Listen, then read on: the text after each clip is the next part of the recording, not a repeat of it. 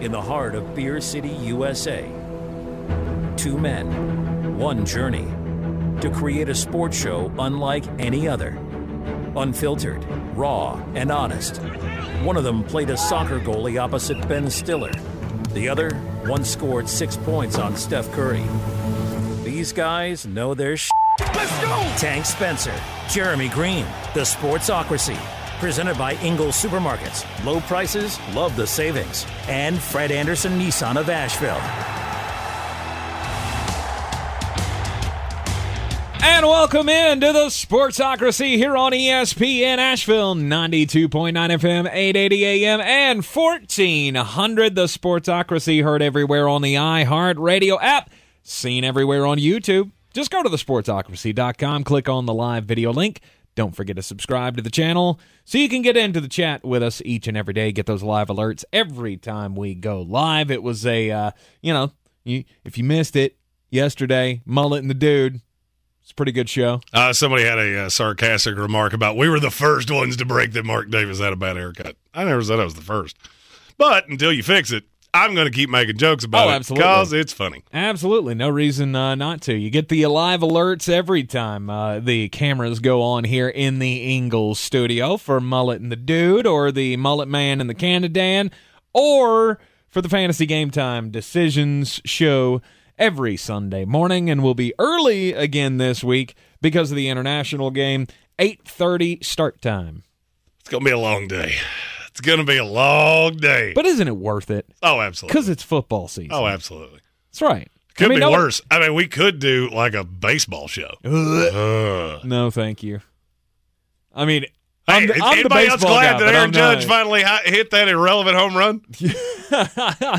Am I the only one that watches that guy? First of all, don't wear a glove to a stadium. That's like wearing a jersey to work. Don't do that. Depends on where you're sitting. You never take a glove to a baseball stadium. All right, if you're going to catch a ball, you barehanded or you do nothing at all. Oh, wow. All right. It's like wearing a fanny pack to a bar. All right, the second I see you, I go, well, you're not what you think you are, because that's sad. But if you're sitting in those close outfield seats, I mean, sometimes you don't wear gloves. You can have a nice little game of catch with the guys before the game starts. Nope. Yeah. Nope. There's an excuse. I mean, with the way that attendance is going in baseball, they might let you play right field if you show up with a glove. But am I the only one that sees the guy that caught that ball, and I want nothing more than for him to, I don't know, run it through a wood chipper? No. Everything I've heard is this guy has got a just buku of money. Just run it through a wood chipper, and you will become my new favorite person on the planet. Because it's the live most stream irrelevant it. thing ever. I'll bring you a camera. We got enough of them.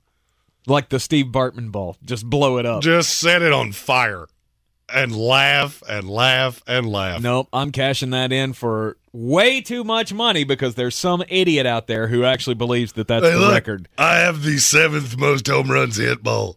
What is that worth? $9. Yeah. I'll give you the $9 for it right now. Not a damn thing. But there's some guy out there that's going to pay, hundreds of thousands, if not over $1 million for that ball. Because this is the real record. We got a story later in the show about something that people would have paid a lot of money for.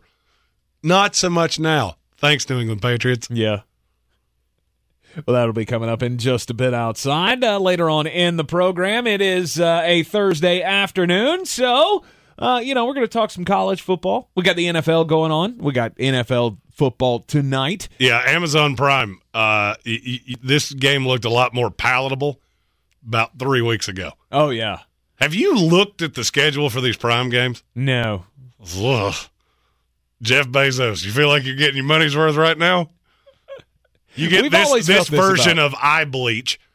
Next week, you get the Commanders and the Bears. Woo, buddy. Yeah. Saints, Cardinals. That'll be a barn burner. You do get Ravens, Bucks in week 8. There you go. We've always felt this way about the Thursday night schedule, though. It seems like every year the Thursday night schedule is just mostly dog water, and there's 3 or 4 games that are pretty good. But Amazon's still going to spend that $1 billion to get it. And it's worth it. Because it's worth it. It's worth it because we'll all watch it. You know why? Because it's football and it's on television. True. Indianapolis Colts and the Denver Broncos tonight, where the best running back available is going to be Mike Boone. Yeah. All right. No relation to Daniel Boone. Melvin Gordon not playing tonight? If he does, it won't be well. Yeah, that's true. He forgot the basic tenet of running a football in the NFL. You have to hold on to it. Philip Lindsay, revenge narrative story. Yeah, it's a revenge game. You do love a good narrative. I mean, I give you credit. You're trying to find reasons to watch this game. The only reason I can think to actually watch this game. Like, these two teams are awful. Offensively, specifically. Yeah. And there's going to be no Jonathan Taylor for the Colts. And, of course, Javonte Williams went out with a knee injury last week, so they don't have their running game. That offense has been awful anyway for the Denver Broncos. This is one of those times I'll give my pick out for this game at the end of the next hour because I have an I'm mad that it takes at the last segment. He just can't hold on I can't help it. I'm angry, and I want to voice it. I feel like this line is daring me to do that thing that I always do, which is follow the public narrative and do the exact opposite. Mm-hmm. The public is overwhelmingly on Denver. And I want to find a reason to take Indianapolis. I just cannot come up with one. There's not one. There's not one. You got no Jonathan Taylor. You got no Shaq Leonard. You got Matt Ryan out there who's Anybody probably going to fumble else think he should change his name times. back to Darius Leonard? He seems to get hurt a lot as Shaquille.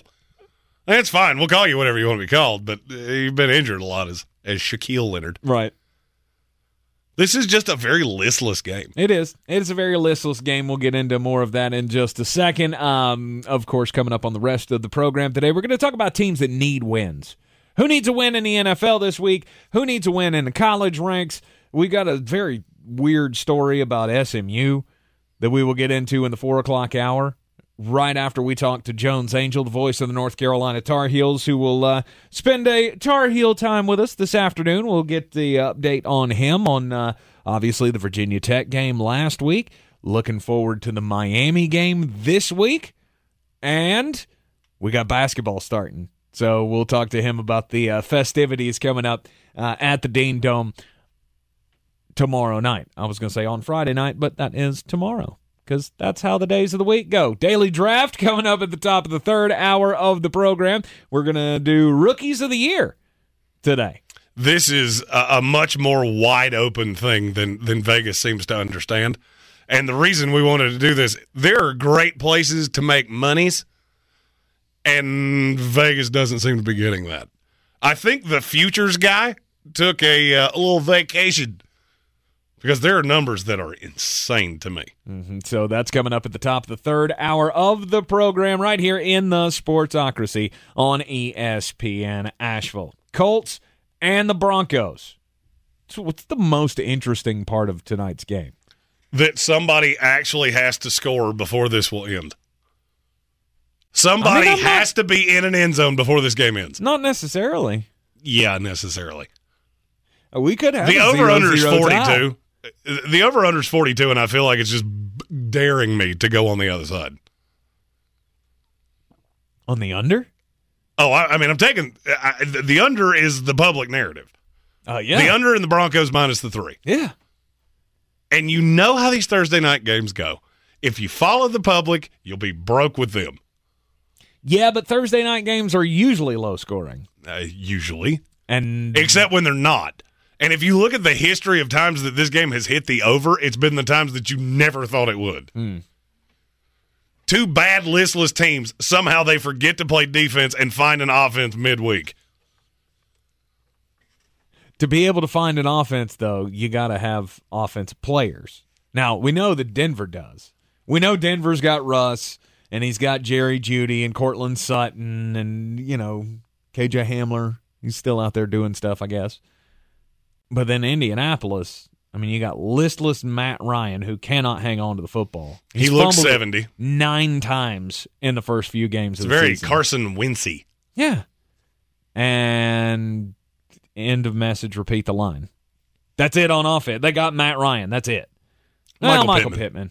You got Michael Pittman. Who unfortunately gets Patrick Surtain, which is probably not going to be a lot of fun. Exactly. And that's just the way I look at this entire game. Even when there are rays of sunshine, there's a poo in it. I like the weapons in Denver. The offense is completely listless. Mm-hmm. But in the narrative of what we're talking about today, who needs a win? Who needs this game more? Both of them. Can I take both of them? No, that's not an actual acceptable answer. And I have a definitive. I mean, it's the Indianapolis Colts for me. And I agree. I think Frank Reich is getting more and more and more at risk. Mm-hmm. You have to remember, Jim Irsay is not a normal owner in the NFL.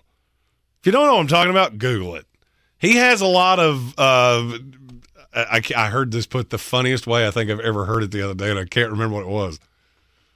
He has he's a fan of the frosted donut. Let's put it that way. A fan of the frosted donut. Yep. If you don't know what I'm talking about, Google it. He's a bit of a crazy person. Okay. And he doesn't like to lose. This is a very gettable division. My argument here is Denver, I don't care if you win this game or not. You can be 3-2 with 3 wins over bad teams. It's not going to change anything for me. Indianapolis can still win their division. Yes. Broncos have no shot. I've already written off the Broncos, and they're a game ahead of Indianapolis. And that just goes to your circumstance. Mm-hmm. But now if Indianapolis were to come out of this game with a win, you're 2-2-1, and you're looking around in your division going, who am I legitimately scared of? Who am I actually worried about? I mean, yeah, Jacksonville's good. Jacksonville's young. Mm-hmm. They're very talented, and would you be shocked if they piddled in their pants and went 7-9? No. Or 7-10? No. 8-9. Somewhere in that realm. Tennessee Titans, you should be scared of them. But why? Why should you be scared of them? Because they're a well-coached team that can run the football. So you're scared of them just because you're scared of them. Okay. Yeah. Very COVID-y. Sorry. No politics. It's in the new open. I have to abide by that. Well-coached team that can run the football and win nasty games. They're not going to win shootout games, but they'll win enough. They'll win enough to win this division if nobody else does. If you had to pick a division in the NFL where nobody wins 10 games, why is it the AFC South? There's not another one. There's not another one in the entire league. True. So to me, the Colts look at this with they're the most gettable. Mm-hmm. That also gives you the most leeway. Indianapolis can win this game, and all of the sudden, everything's hunky-dunky. Oh, you'll have back-to-back wins. You'll have turned it around from the 0-2 start. Look, we can win without Jonathan Taylor. There are a lot of positives to take away from this. It could save Frank Reich his job.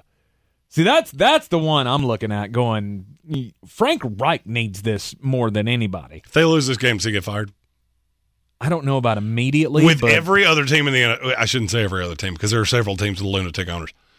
With the vast majority of other teams, I would say, you're still 1-3. You're only a game and a half out in the division. It's not time to panic. Would Jim Irsay? No doubt. Possibly.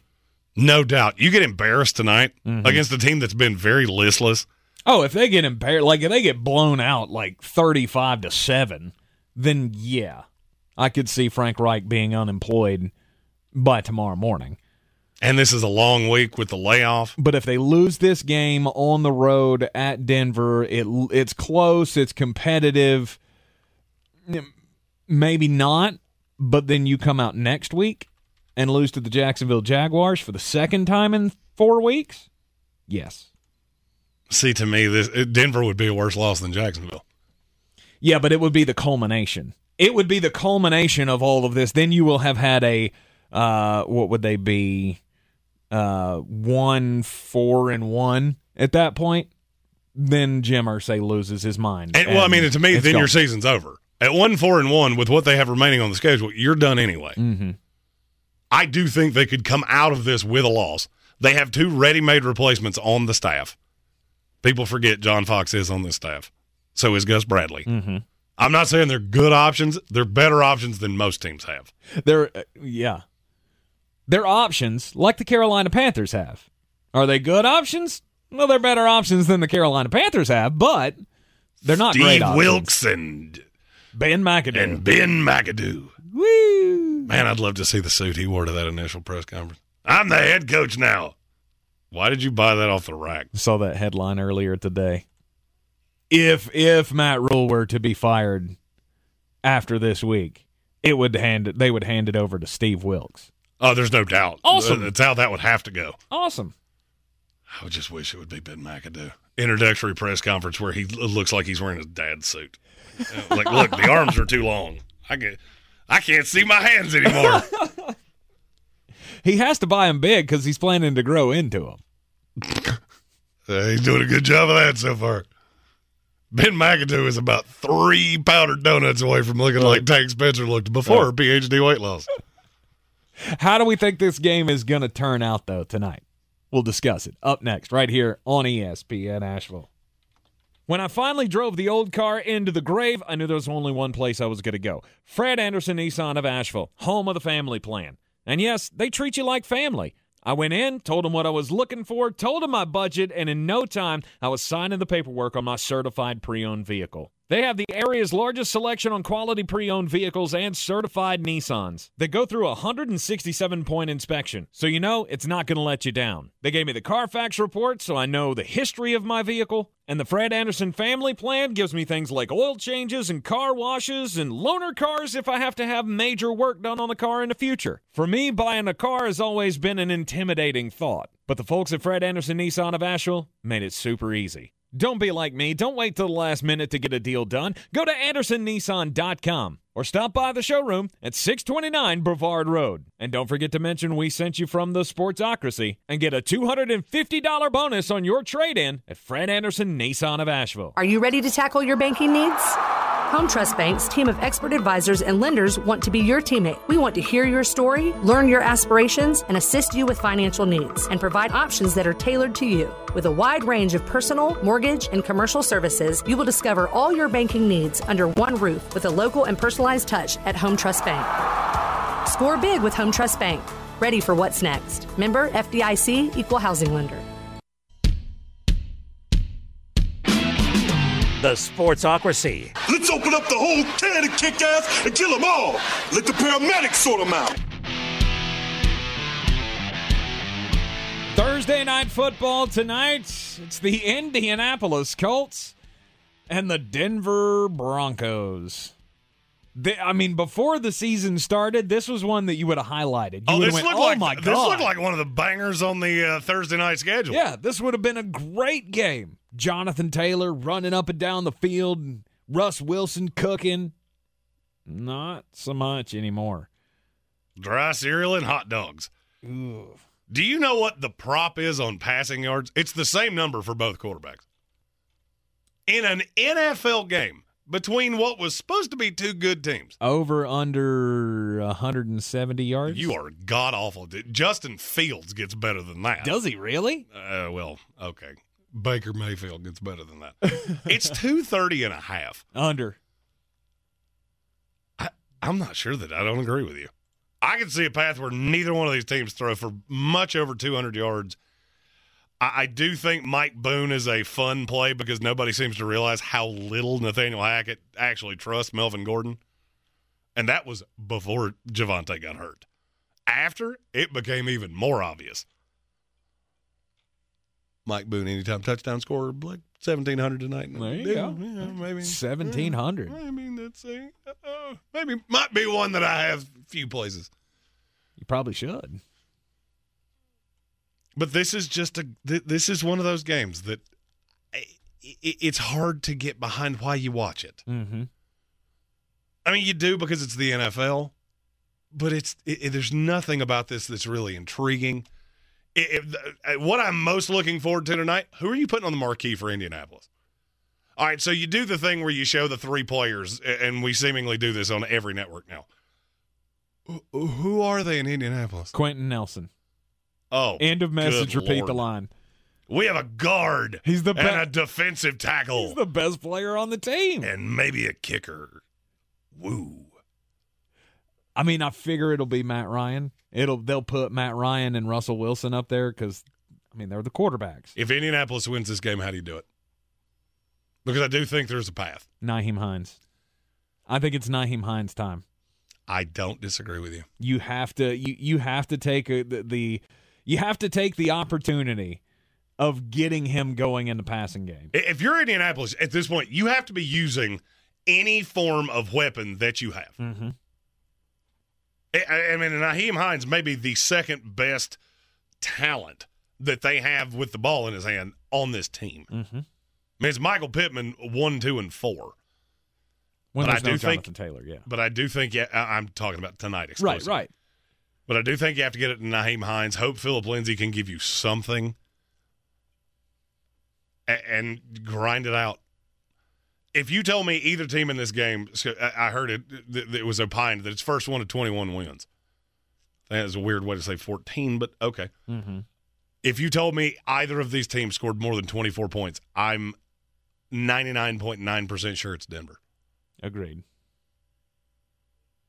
I just don't see Indianapolis being able to prolifically move the ball down the field. I mean, I get that the Denver defense, they may not be one of the best in the league, but they're still pretty good.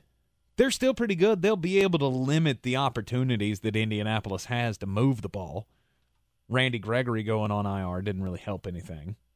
Jonathan Welch in our YouTube comments said, Jelani Woods time. Yeah, but for some reason they can't figure out that they have to throw it to him more than twice a game.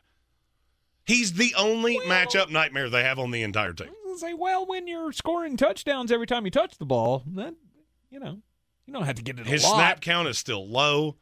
I've heard Mo Alley Cox name about 900 times today. Mm-hmm. He's not good at football. You get that, right? I mean, I'm sure he's nice to your fantasy football team every once in a while. He's not good at football. Mm-hmm. And I look at what Indianapolis is missing. Both of these teams are killed. When I got the injury report on this, it was over a page long between two teams. Mm-hmm. No Justin Simmons, no Randy Gregory. Denver I Broncos. want to take Indianapolis so bad I can't stand it. This is going to be Seattle of last week. I talked myself into not doing it, and I'm very angry that I did. Right.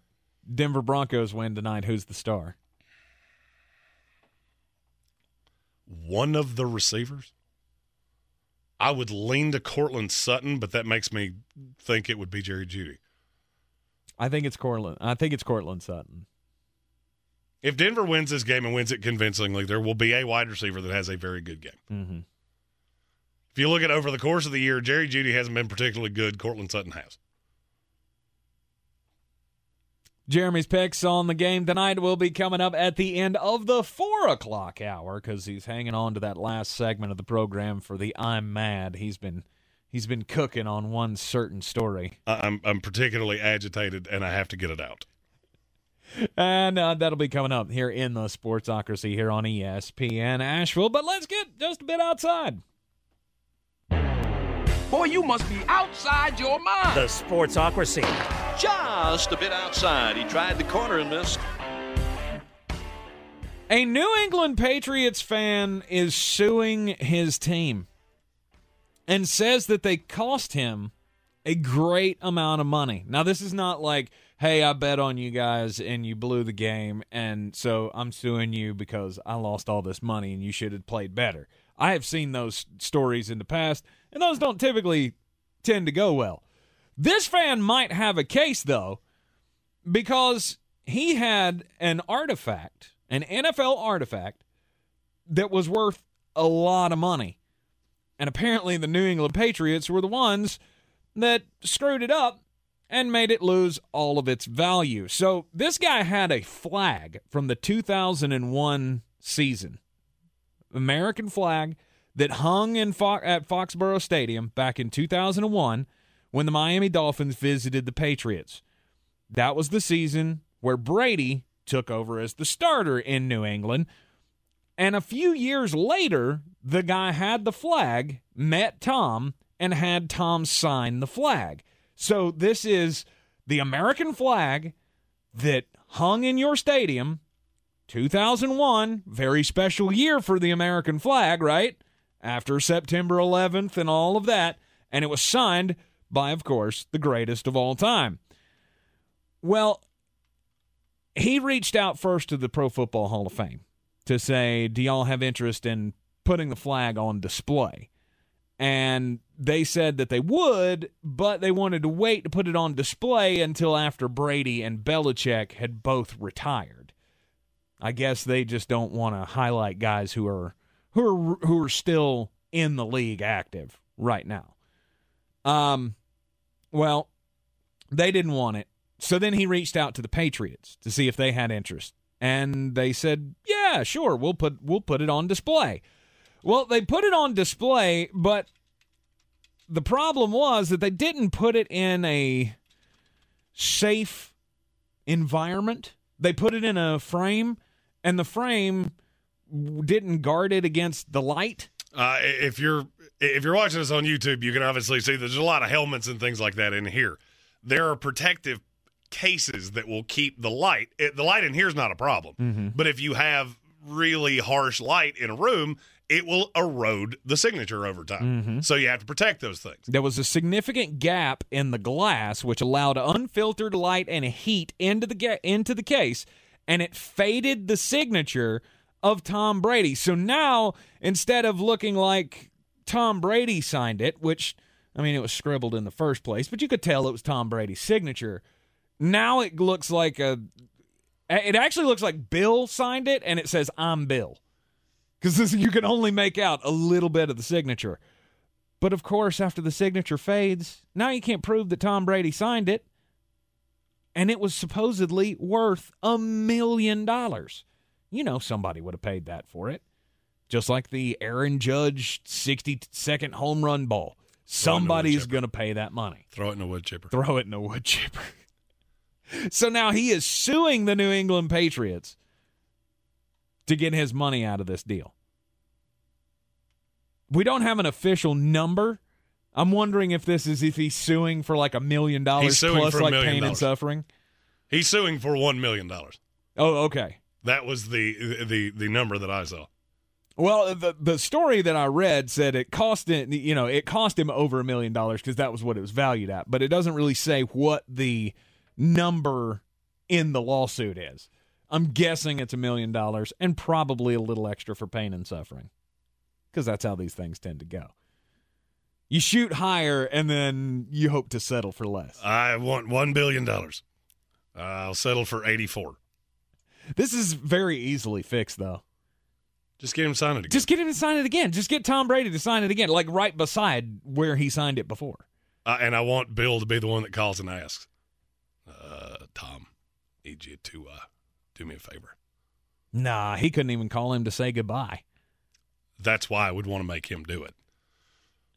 That's the stipulation in the lawsuit? No doubt. Bill has to be the one that calls, and you have to let me be on the third phone in the three-way call so I can hear it. Nice.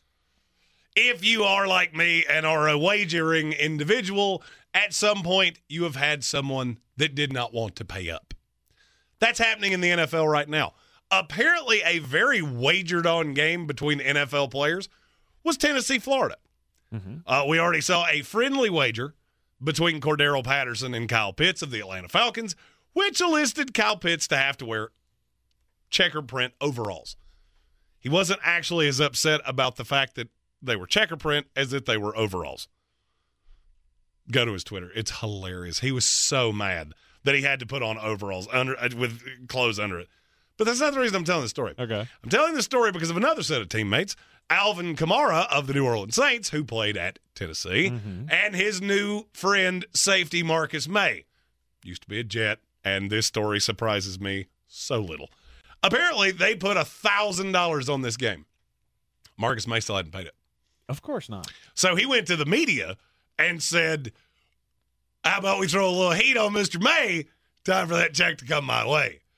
And at the end of that, he also followed up with, he's taking all action on LSU Tennessee. If you're wagering the LSU side of that, I need you to give me a 500-word essay of why. A team that cannot play dead in the Western offensively going up against one of the best offensive teams in the country. All right. But Marcus May, come on. All right. You made the bet. Time to pay up. Too many legal bills. He can't.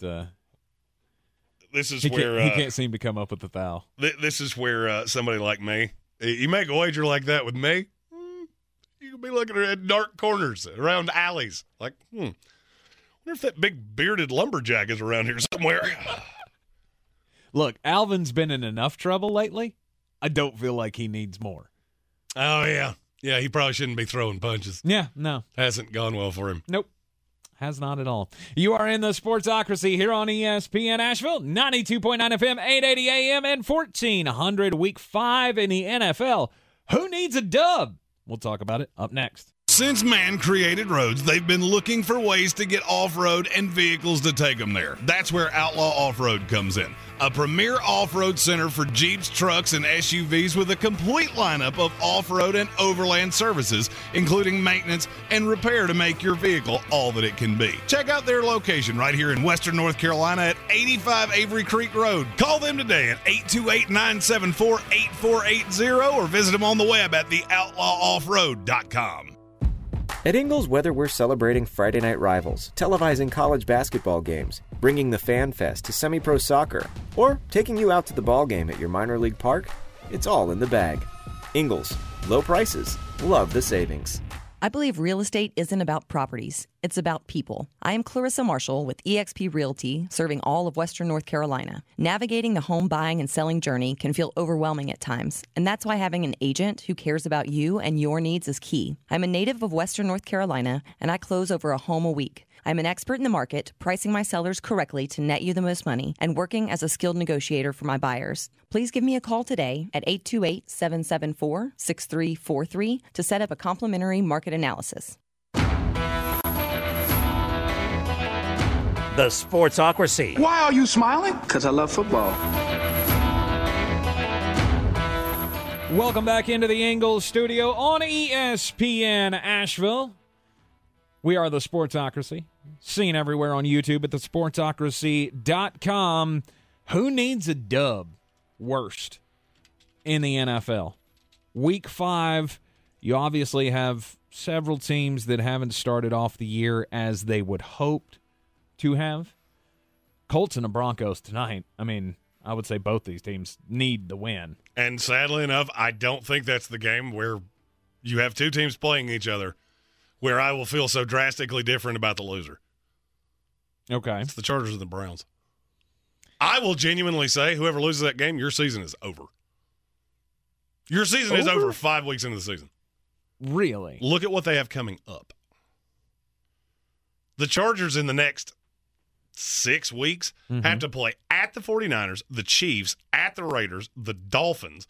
Yeah, they get a 3-week stretch with the Broncos, Seahawks, and Falcons. Mm-hmm. That Seahawks game is not as pretty as it looks.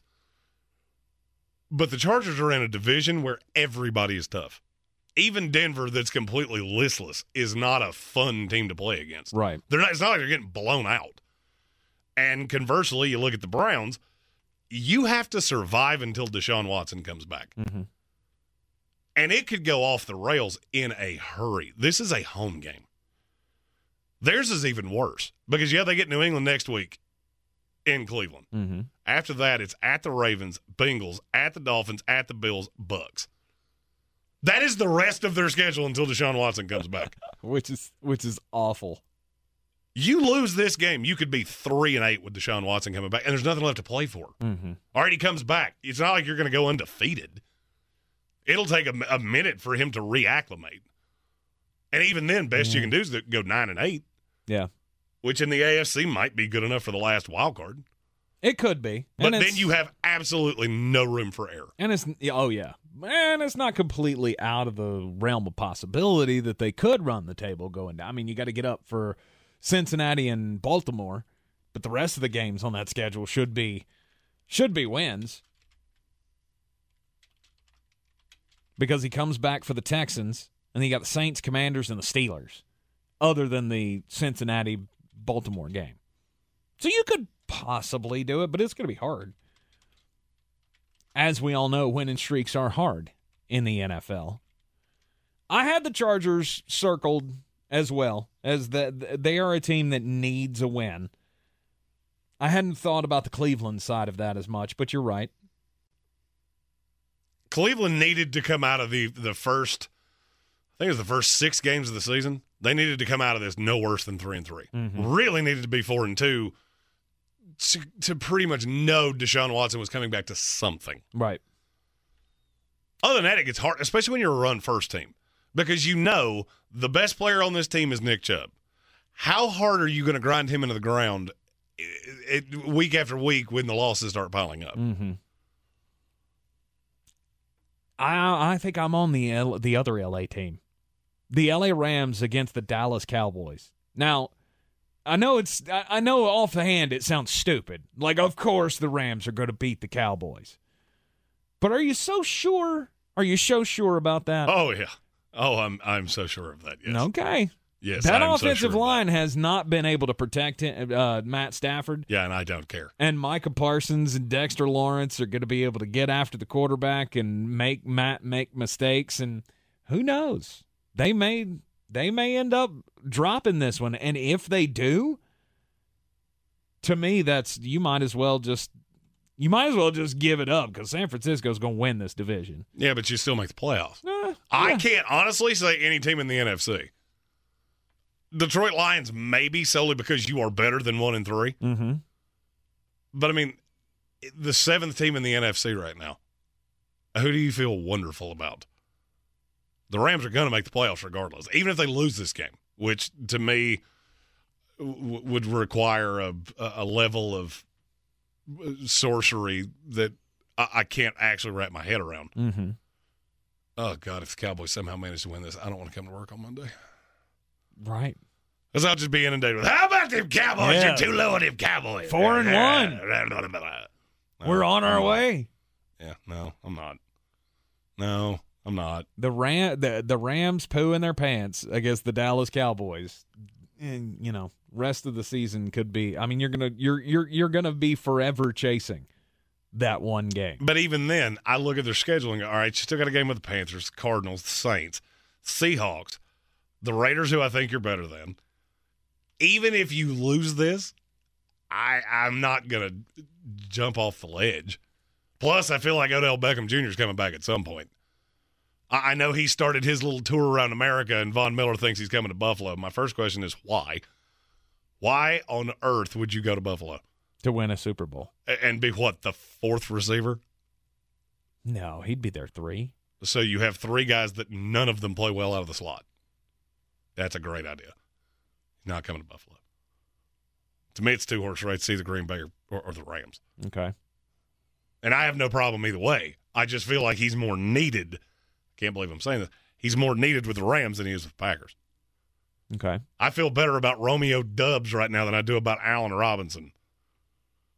Another one of those lines that I never thought I would say this year, but here we are. Season has not started out well. New Orleans Saints against the Seattle Seahawks. That's a game you can't lose. And this is going to be a semantic difference. I'm not so sure that's you need the win as much as you absolutely cannot take this loss. And I know that those two things technically mean the same thing, but they don't. They don't. You lose to the Seattle Seahawks. You lose to the Seattle Seahawks, your season's over. Yeah. And you don't have a first-round pick. That's what I'm saying. saying. Goes to Philadelphia. That's what I'm saying. And then there's nothing you can do. And look, I like New Orleans. I don't like to overreact. I'm not so sure how you're supposed to fix this. And all right, so you beat Seattle. Next 3 weeks, you go Bengals, Cardinals, Raiders, Ravens. I even left one out. You're going to walk out of that at best at 3-5. Mm-hmm. I'm not so sure I care. I mean, yeah, for the draft pick, I don't want to give up a pick in the top 5. You're going to give up a pick in the top 15 regardless. I mean, it's not like it's lottery protected like we're in the NBA. Yeah, but does it not go both ways, as you just said with the LA Rams? I mean, you got to win every game you can. You can still make the playoffs. There's no shot to make the playoffs. I mean, I hate to admit that I was wrong this early. There's no shot to make the playoffs. You play too many good offenses that can score on your defense, and you can't keep up with them. Mm-hmm. Now, I think they're going to be better with Alvin Kamara. At some point, you have to figure out how to use him. But I mean, that's not a playoff team. I don't think anybody's watched the Saints and gone, oh, yeah, we're making the playoffs. I have no fear. Dennis Allen will figure this out. I mean, trust me, I want it to be the case, but I just don't have it. You got to keep hope alive, and the only way to do that is to win this week. Because you lose to the Seattle Seahawks and just be done. There you go. Coach fired. They're not going to fire Dennis Allen 5 games in. I should. He may not make it out of the first season. We talked about that yesterday, or day before yesterday. Right. And that's a team that obviously does need the win. Mm-hmm. I think I had mentally written them off to such a point that I didn't give that one as many flowers as I should have. It's not a given. That's the only thing I looked at is it's not a given that they're going to win that game. I mean, for whatever hoodoo magic is going on with Seattle, Geno Smith looks good. 6th highest rated quarterback in the NFL. I know. There are actually people that are saying in the quarter polls are what we do as analysts in this league. There are people that are saying Geno Smith should get MVP votes 4 weeks into the season. Stop that. First of all, I've never wanted anything more. All those years that we said Russell Wilson's never even gotten a vote for MVP, and then Geno Smith does. Please, I don't ask for much. Right. That would be hilarious. And then there was one more that I had circled in red pen. Okay. Bengals and the Ravens. Think about how differently you're going to think of the winner of that game. And they have mirror image schedules. Mm-hmm. You got some very easy, winnable games, and then there's just mercilessly daunting stretches. Whoever comes out of that 3-2 is the most likely team in that division to make the playoffs. I would agree with that. And if I was a Cleveland Brown, I would be praying it was the Ravens. I want the Ravens to win this game because I'm not sure how you fix their problems. Mm-hmm. The Bengals are currently winning games. They've beaten two good teams in a row. One very good team, one that's improving. And the line play has not actually gotten all that much better. If they figure out that line, they're going to be terrifying. Baltimore, I mean, it's not like Marlon Humphrey's not out there. It's not like Marcus Peters not out there. It's not like Marcus Williams not out there. Mm-hmm. I think Baltimore's problems are more unfixable than Cincinnati's are. I still think both are good teams. It's just you're going to have to win one very specific way in Baltimore. Mm-hmm. So, who needs it more? In Cincinnati, Baltimore? Yeah. Baltimore. You fall to 2-3, and there were as many people like you that were on them to win the Super Bowl, it's going to get loud. Especially if you lose in some way that you can be second-guessed. If John Harbaugh loses this game, and please don't let it go this way, that he could have kicked a field goal, Cincinnati goes down and beats them, it's going to get loud. Mm-hmm. And the fact that that's a national television game makes it even worse. So I will say it's Baltimore, but I do think it will get loud no matter who loses. You are in the Sportsocracy here on ESPN Asheville, 92.9 FM, 880 AM, and 1400. We'll do the same thing with college teams coming up in the next hour of the program. And there's some of those that you better get a win. Jimbo! Gotta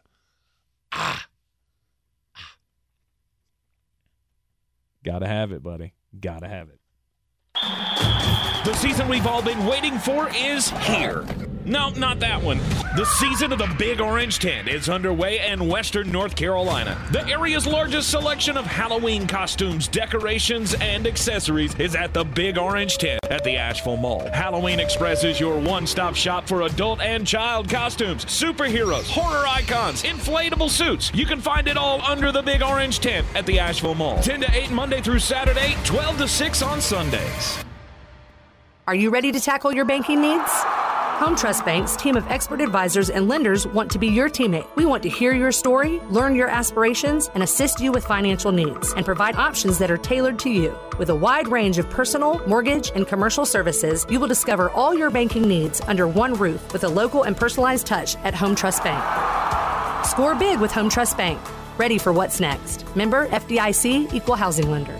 Rogue Combat Club, Asheville's home for comprehensive martial arts training, has a goal for our community, one that's stronger, more fit, and unwavers in its support of one another. Rogue Combat Club's instructors have competed at the highest levels and offer classes for everyone from young children to adults in Brazilian Jiu-Jitsu, Muay Thai, and wrestling.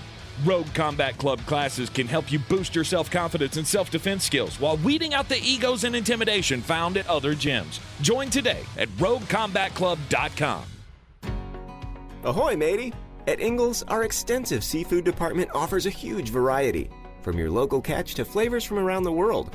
Wild sashimi tuna, Charleston crab cakes, mountains of shrimp, bourbon salmon, wild mahi-mahi with mango salsa. It's enough to make any salty sea captain ready to set a course for the bounteous treasure of the Ingalls Seafood Department. It's all in the bag. Ingalls. Low prices, love the savings.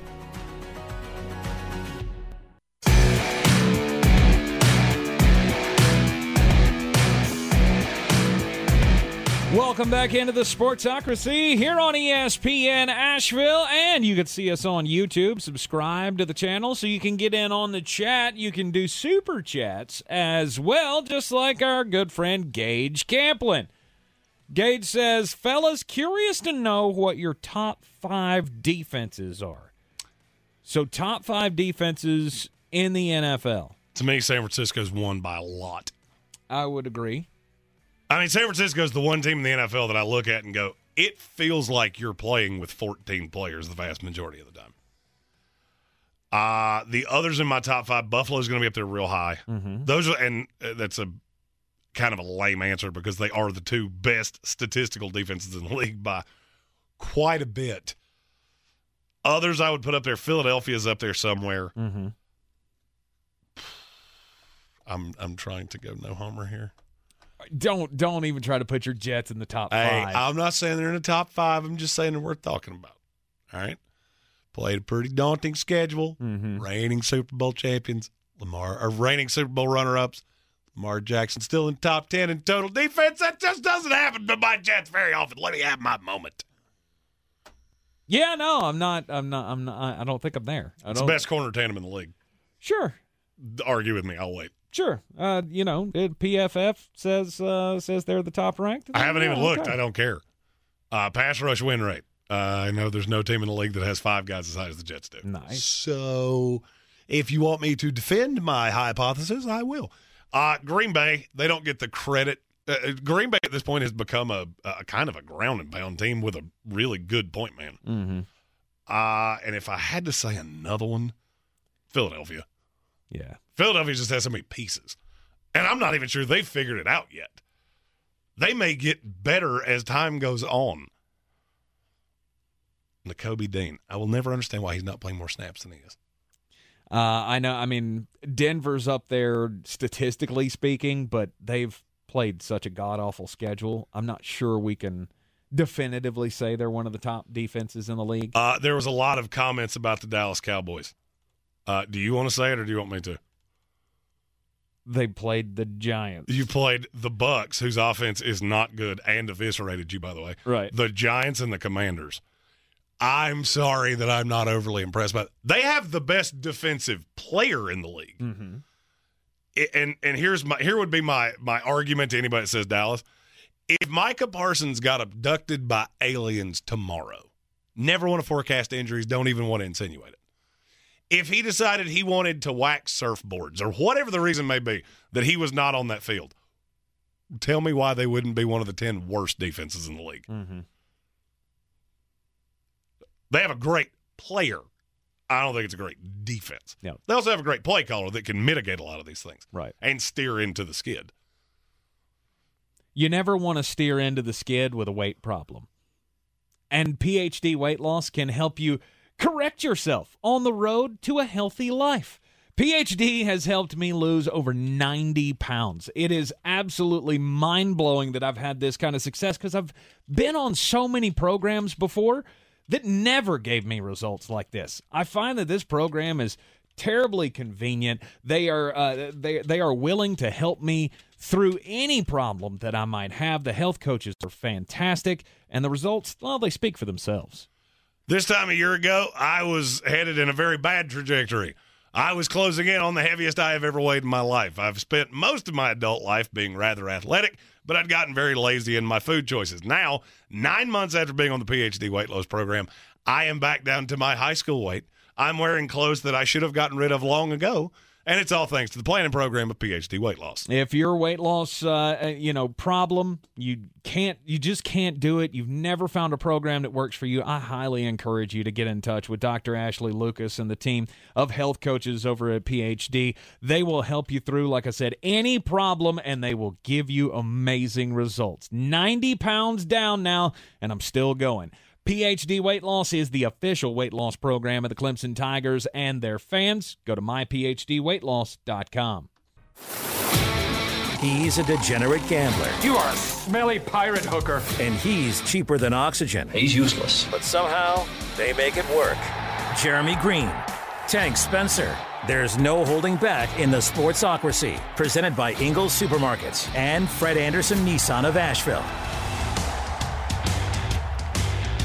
And welcome back into the Sportsocracy here on ESPN Asheville. 92.9 FM, 880 AM, and 1400. The Sportsocracy heard everywhere on the iHeartRadio app, and we are seen everywhere on YouTube.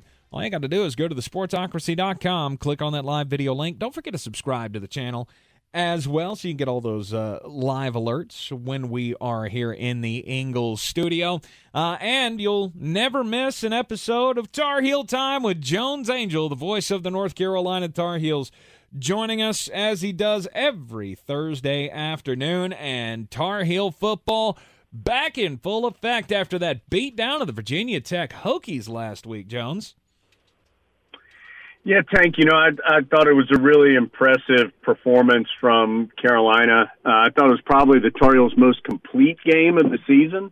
We certainly seen that offense be good, not every second of every game, but pretty consistently here through the first 5 games of the season. So that wasn't necessarily a surprise, although they did it against what has statistically been a very good defensive team in Virginia Tech. But really, the big step forward, of course, was on the defensive side. And for the Tar Heels to hold anybody, and Virginia Tech is not the most explosive offense the Heels are going to see this year, but for them to hold a team to 273 yards and 10 points and 99 yards rushing, and Carolina had a turnover that it turned into points a play or two afterwards, that was all really, from the Carolina perspective, great to see. And now I think the question is, can they carry over some of that defensive momentum? I do think confidence is a big part of playing defense. And so can they get a little bit of confidence from that really quality performance and see if they can carry it over to a better offensive team that they'll see this weekend in Miami. But all in all, a terrific win for Carolina.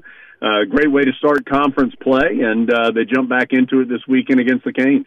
41-10 was the final score last weekend against Virginia Tech. You heard it right here on ESPN Asheville, as you do every Tar Heel football and basketball game throughout the season. We'll talk more about basketball coming up in just a little bit, but focusing on the gridiron, of course, it was another fantastic performance from Drake May, and he had 5 total touchdowns in the game last week. It's like this, the legend continues to grow. I mean, you had Reese Davis on College Game Day talking about how Drake May is the ACC's best quarterback, and saw another headline this week that Drake has now shown up in the top 10 of the Heisman odds. It's taken on a life of its own. Well, and I think his performance has warranted those kind of discussions. I mean, I think if you voted right now, and obviously not even halfway through the season, Carolina will reach its halfway mark of the regular season with this game against Miami. But I think if you voted right now, Drake May would probably be the first team All-ACC quarterback. I think he'd be Freshman of the Year in the league. I think he'd be in consideration for national honors, both as an All-America and a National Freshman of the Year type of player. I think he's certainly a Freshman All-America. His numbers have warranted that kind of discussion. He leads the league in total offense. He's number 2 in the nation in that category. He leads the league in passing yards. I believe he's third in the country in that. Leads the league and the nation in passing touchdowns. He has more touchdowns combined with 19 passing and 3 rushing than anybody else in the country. His completion percentage is top 20 in the nation. His efficiency is top 10 in the nation. I mean, Tank, it's any measure that you want, and his team's 4-1.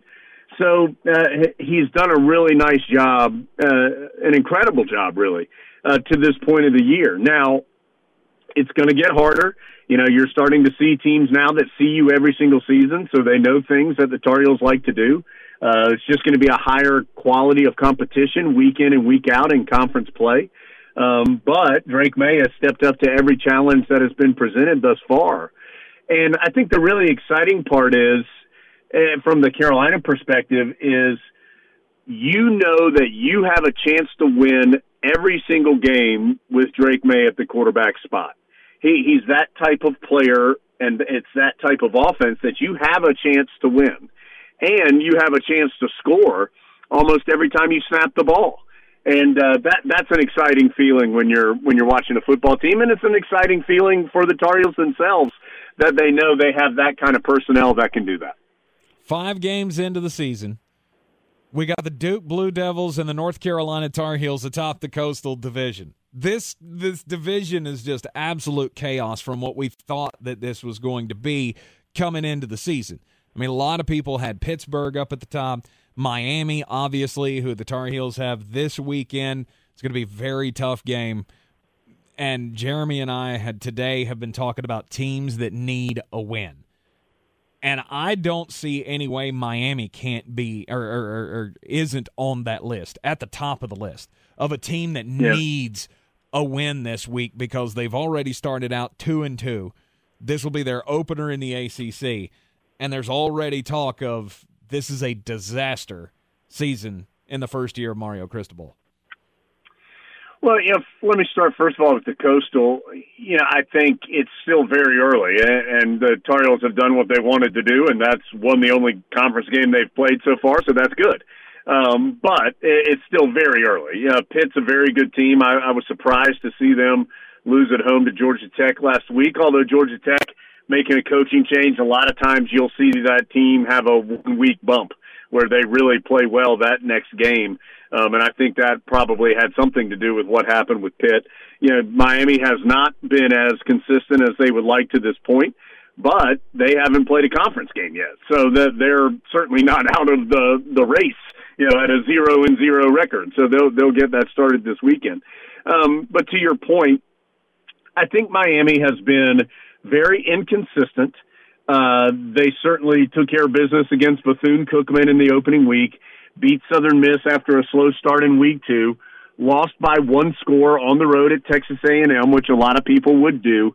And then, kind of similar to Notre Dame, had a letdown and saw a team that didn't have as big a name be able to grab them and beat them.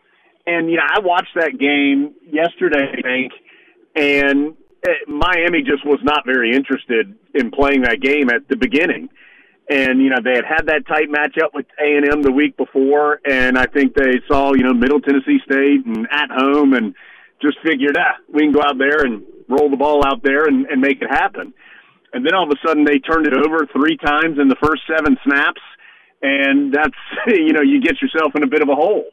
And as we have seen this year, those smaller teams, and I don't mean that in any negative way other than just their size, their conference, those type of things, those teams are better than ever before because it is easier to get a quarterback because of the transfer portal, and so you're likely to have somebody who maybe was second string at a big school but who would be better than what you could normally get at a Middle Tennessee, just for example. And this extra COVID year, we've talked about this year, is allowing those smaller schools, they are the ones who traditionally are keeping their guys for that 5th, 6th, or 7th year. And so when you have that maturity plus a good quarterback, you can compete. And so I think you saw that with Middle Tennessee. We've seen it all throughout the country. that leads to me saying that I think Miami got caught thinking that, they had just played tight with A&M, that they could go out there and make this happen. You should not believe that Miami is not talented. They are incredibly talented, as they always are. They have athletes, they have speed, they have physicality. They are a very talented football team that I think will be angry that they played that way, frustrated and embarrassed that they played that way, and they've had to sit on it for 2 weeks. And so if you're a Tar Heel fan and you think you're going to get the team that lost to Middle Tennessee State, that was down multiple scores early in that game, I just think you're mistaken. You're going to see the best version of this Miami team possible, and the best version of this Miami team is a very, very good football team. Yeah, talk about Miami needing a win as a team, but Tyler Van Dyke, I mean, he had all kinds of, big NFL draft hype coming into the season. He got pulled in the Middle Tennessee State game, and the guy that came in for him, Jake Garcia, he didn't do all that well either when he came in. But Tyler Van Dyke, they're still sticking with him as the starting quarterback. It hasn't been good. He's got like a 41.3 QBR so far this year, not playing well. That guy is probably feeling more pressure than anybody to have a great game. So the question becomes, what can the Tar Heel defense do to to try to make sure that he continues to have a bad start to the season? Sure. I think first, Tyler Van Dyke certainly has all the measurables. I mean, he's 6'4", he's 225, he's got a strong arm. And he had success last year when he took over. In fact, in the game against the Tar Heels last year for Miami, they really had a successful second half of the season with him at the quarterback spot. So he can play quarterback. That's not a question. I do think when you make a coaching change, sometimes you forget that it doesn't automatically work. And, Miami spent a lot of money on their coaching staff. Mario Cristobal, Josh Gaddis, the offensive coordinator, was the Broyles Award winner last year as the OC at Michigan. The Broyles Award goes to the top assistant in college football. Kevin Steele, their defensive coordinator, is a big name that most people in college football recognize. Been a head coach, been at big schools. Shoot, they have Charlie Strong as their linebackers coach, essentially. So they have some really good coaches, but they haven't necessarily been together that long. And so to just assume that you can show up with your Broyles Award and that it's going to work automatically, I don't think is accurate. So I do think there's been a little bit of a learning curve for Tyler Van Dyke, new system, new coaches, that the bye week, again, came at a great time for them to self-evaluate and say, look, maybe this worked in the past with other teams, but it's not working here. Or maybe this guy isn't as comfortable doing this as he would be doing this. And so I think Miami is in a good spot to recover from some of that inconsistency. Now, what can Carolina do? It's some of the same things you can do every game, and that you would hope Carolina can do building off of what it did against Virginia Tech. And that is stop the run. That is get pressure on the quarterback. They didn't have a ton of sacks. I think it was just 2 against Virginia Tech, but they were in the backfield. They were challenging throws. They were making it difficult to have a clean pocket. They were making the Virginia Tech quarterback, Grant Wells, throw on the run. Those are all things that are going to affect just about every quarterback, whether you're Josh Allen or Lamar Jackson, or if you're somebody at the college level. And so for the Tar Heels, regardless of what Tyler Van Dyke has done earlier this season, they know he can play. And so I think for them, it's a much bigger question of, can they build off of what they did last week? And I think that would be huge, not for just this game, Tank, but for Carolina's possibilities for the rest of the year. Oh, you'll hear that game coming up on ESPN Asheville this weekend. We got the North Carolina Tar Heels taking on the Miami Hurricanes, and the kickoff of that game is at 4 o'clock, so we'll have coverage of that beginning here on ESPN Asheville at 3 o'clock on Saturday. Tomorrow night, Jones, it all gets going. I guess this is the official tip-off of the basketball season this used to be known as Late Night with Roy. Obviously, Roy's not there anymore. Hubert Davis, the head coach of the team, and now the men's and women's basketball teams will be engaged in live action with Carolina basketball, is what they're calling this. Now it's coming up tomorrow night. It was delayed from last week, obviously, because of the hurricane issues. What can we expect from this new era?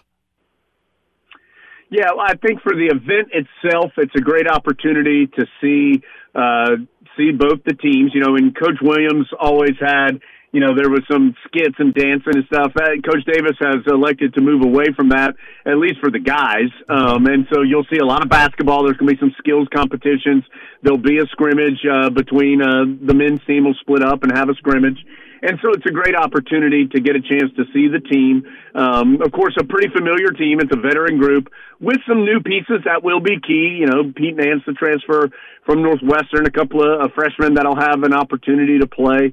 But this is going to be, Tank, a highly anticipated year. Carolina will likely be number 1 or number 2 in those preseason polls, and deservedly so. And just from watching, I haven't seen a ton of practice, but I've seen a couple sessions, and this is a really good team. Yeah, they're older. They know who they are. They are in year 2 with Coach Davis, so that transition is over. I think there's a lot more, a better comfort level there. And not that it was ever not comfortable, but just, getting used to something new. And it's just a team that has all the pieces that you would want to get into that tournament as a high seed. And then, as we know, anything can happen at that point. So for Carolina, I think it's important to understand the Tar Heels aren't going to win the national championship in November or December. They need, the goal should be remain healthy, win the ACC regular season, get a number 1 seed, and play in Greensboro, because that's where the NCAA tournament, the closest region to Carolina as far as the first couple of rounds, is in Greensboro, and that is an advantage. We've seen it historically through the years, and so for Carolina, that should be the goal. Get better, stay healthy, compete in the league at a high level, and try to get that number 1 seed. They'll be tested plenty. They have a very difficult non-conference schedule. They go to Indiana, who's a very good team. They play Michigan at a neutral site. They play in that event in Portland that has some terrific teams, including potential matchups with Villanova and Michigan State. They are going to be tested as they move through the pre-conference season, and then we know how good the ACC is. So this is a team that is capable of doing some really, really good things, but you can't do them right now. You've got to pace yourself and be ready to go as you move through this year. It is a long journey in a college basketball season, and coming up tomorrow night, that live action event is just the first step of that journey. And it'll be 1 month to the day from the tip-off of the regular season, as the Tar Heels will take on UNC Wilmington on Monday, November the 7th. And, of course, Tar Heel basketball heard with Jones Angell and company right here on ESPN Asheville all season long. All right, Jones, we will hear from you on Saturday here on ESPN Asheville with the Miami game. Touch base with you again next week. Sounds good, Tank. Looking forward to it. You are in the Sportsocracy here on ESPN Asheville, 92.9 FM, 880 AM, and 1400.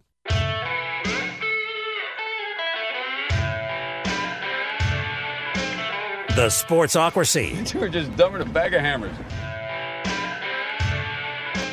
Welcome back into the Sportsocracy here on ESPN Asheville, 92.9 FM, 880 AM, and 1400. And so SMU played last night. Some of them did. Some of them. Not all of the SMU players played last night. There are, 4 SMU players that decided earlier this week that they're done. They're going to sit out the rest of the season. And they plan, apparently, to enter the transfer portal as soon as possible, which can't happen until after the season is over. So for the moment, they're just sitting back doing nothing. And this is what I tried to tell you. And now I'm sure somebody will wonder, well, a lot of players are doing this. Why does this matter? Because this is the first time that it got the gamblers. Because this is 4 high-level contributors. 3 of the 4 were very high-level contributors that just, boop, they're gone. Many of us, me included, had laid wagers on SMU because SMU at full strength is better than Central Florida. And now you have been gotten. And this may be the event that spurs the change. Because these two things cannot live together. All right, as long as we're in an NIL world, you're going to have to understand something. You don't get to do this. You don't get to just drop out. Because what happens when these guys are, when you have a player that is getting a check from some business in Dallas? Dallas is a very large metropolitan area, and SMU has some very sizable boosters. I don't know what the status on these guys was. I have no idea. But if you want to know, I've always thought the stupidest excuse that people had for freedom of movement, you were one of these that threw this at me constantly. Well, the coaches can leave anytime they wanted to. The coaches spent 20 years making $15,000 a year as a video tech. If you want the players to hang around for 10 years, now we can talk about your freedom of movement. Because now the movement has become the Wild Wild West. Oh, we started 2-2, so you know what, I'm done. There's no element of team whatsoever. No. It's how much money can I get for me? And there were a slew of us, like me, that tried to tell you this is how this was going to go. You can want all you want to. You take out one very carnal part of the world.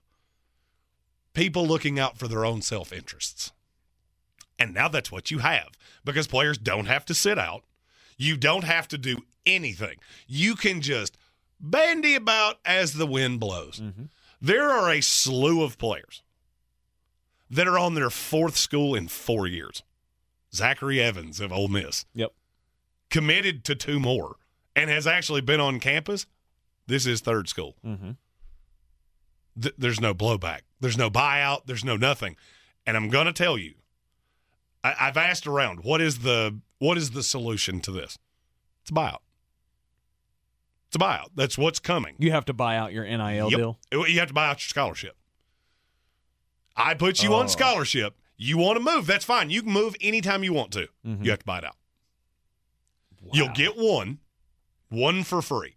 Because now it's being completely abused.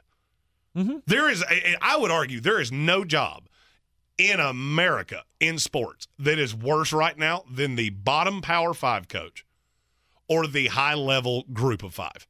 Because all you are is a farm system.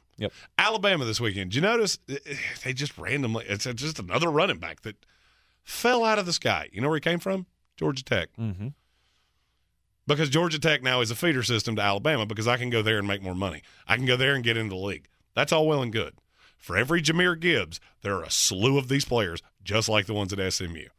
Yes, they'd be the greatest player at SMU. And they'll go to Alabama and be the 7th receiver on the depth chart. And at some point, these schools are going to figure this out. Because I'll tell you right now, I'm connected reasonably well at several schools here in the Southeast. They're pretty over it. From everything I've been told, they're very over this. We now have no authority whatsoever. We have to baby some of these players because we know if we so much as cross them, they're out of town. And there's nothing we can do about it. They've cashed the checks. We have absolutely no recourse. And you may think that's fair. To me, that's asinine. Well, the coaches can move anytime they want to. You're right. With very sizable buyouts. That, yes, are paid by the next institution. That's fine. The school gets paid. What does SMU get? Spend all this time recruiting these kids. Spend all this time doing all these things. Sonny Dykes leaves and takes the TCU job. These guys hang around to see how it will go. They start 2-2 and, I quit. Bye. Nothing I can do. I'm out here talking to the Nick Sabans of the world and the Kirby Smarts because they want me. Nothing I can do. I can't even put my name in the transfer portal yet. I'm telling you the change is coming. And the change is going to be aggressive. But the change has to come from somewhere. And where does the change come from? Does it come from the NCAA? Does it come from the individual schools? I have no faith in the NCAA whatsoever. None.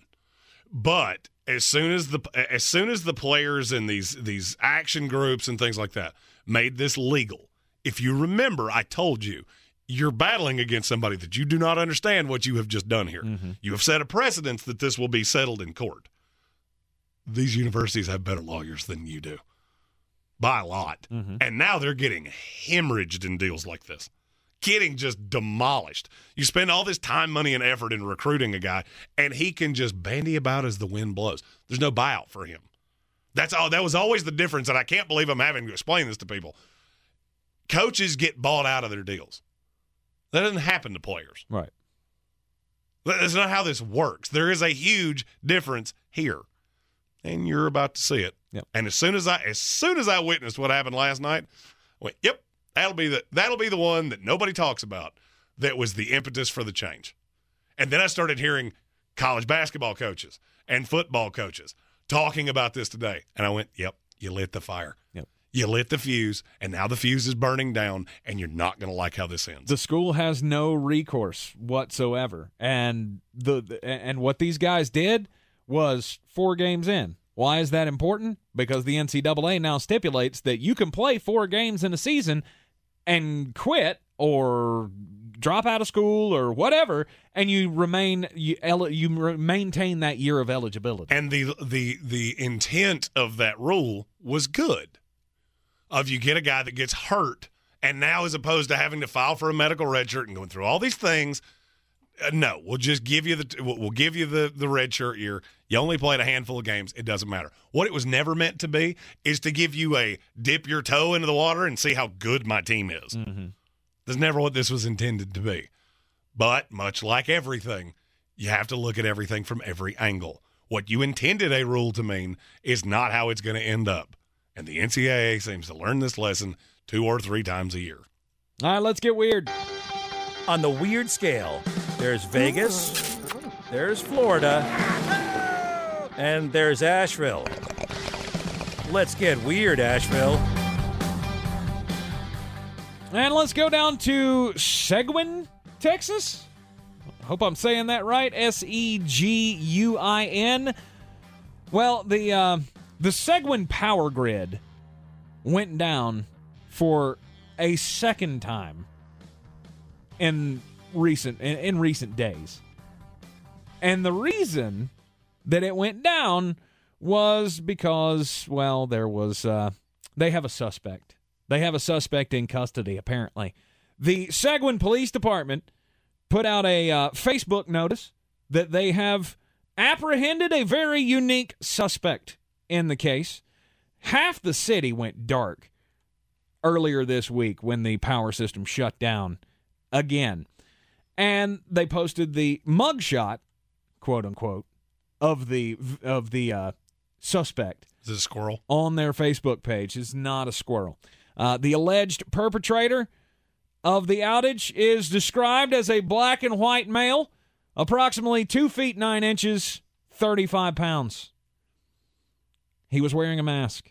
It's a raccoon. It was a raccoon. Ricky. I was in the varmint category. They have named him Ricky Raccoon, age 3. Has been placed into custody, according to the Facebook post from the Seguin Police Department. And they have not divulged whether or not he had any accomplices in the act. And they do not know yet if there was a motive for the crimes. This is now the second time that a raccoon has apparently gotten into the power grid and shut things down in Seguin. And they are hoping, at this point, because there's nothing that can be done, apparently. I mean, I would think traps or something. Like, do we need giant traps all around the outside of the power grid or something? I'm telling you, y'all trust these varmints way more than you should. Squirrels, raccoons, they're in cahoots with the birds. There's no doubt. It's all the government. Seguin PD says that the investigation is still ongoing and that the city is currently working to make sure that the furry bandits do not strike again. My story is a little bit more nefarious than yours. Mine also comes from Texas, though. It's Austin, Texas. Vista Ridge High School. They have a golf team that has a deal with Avery Ranch Golf Club. That's their home course. So apparently on October the 3rd, which was Monday, they showed up and have a little practice. Hey, it's our day. We practice on Mondays.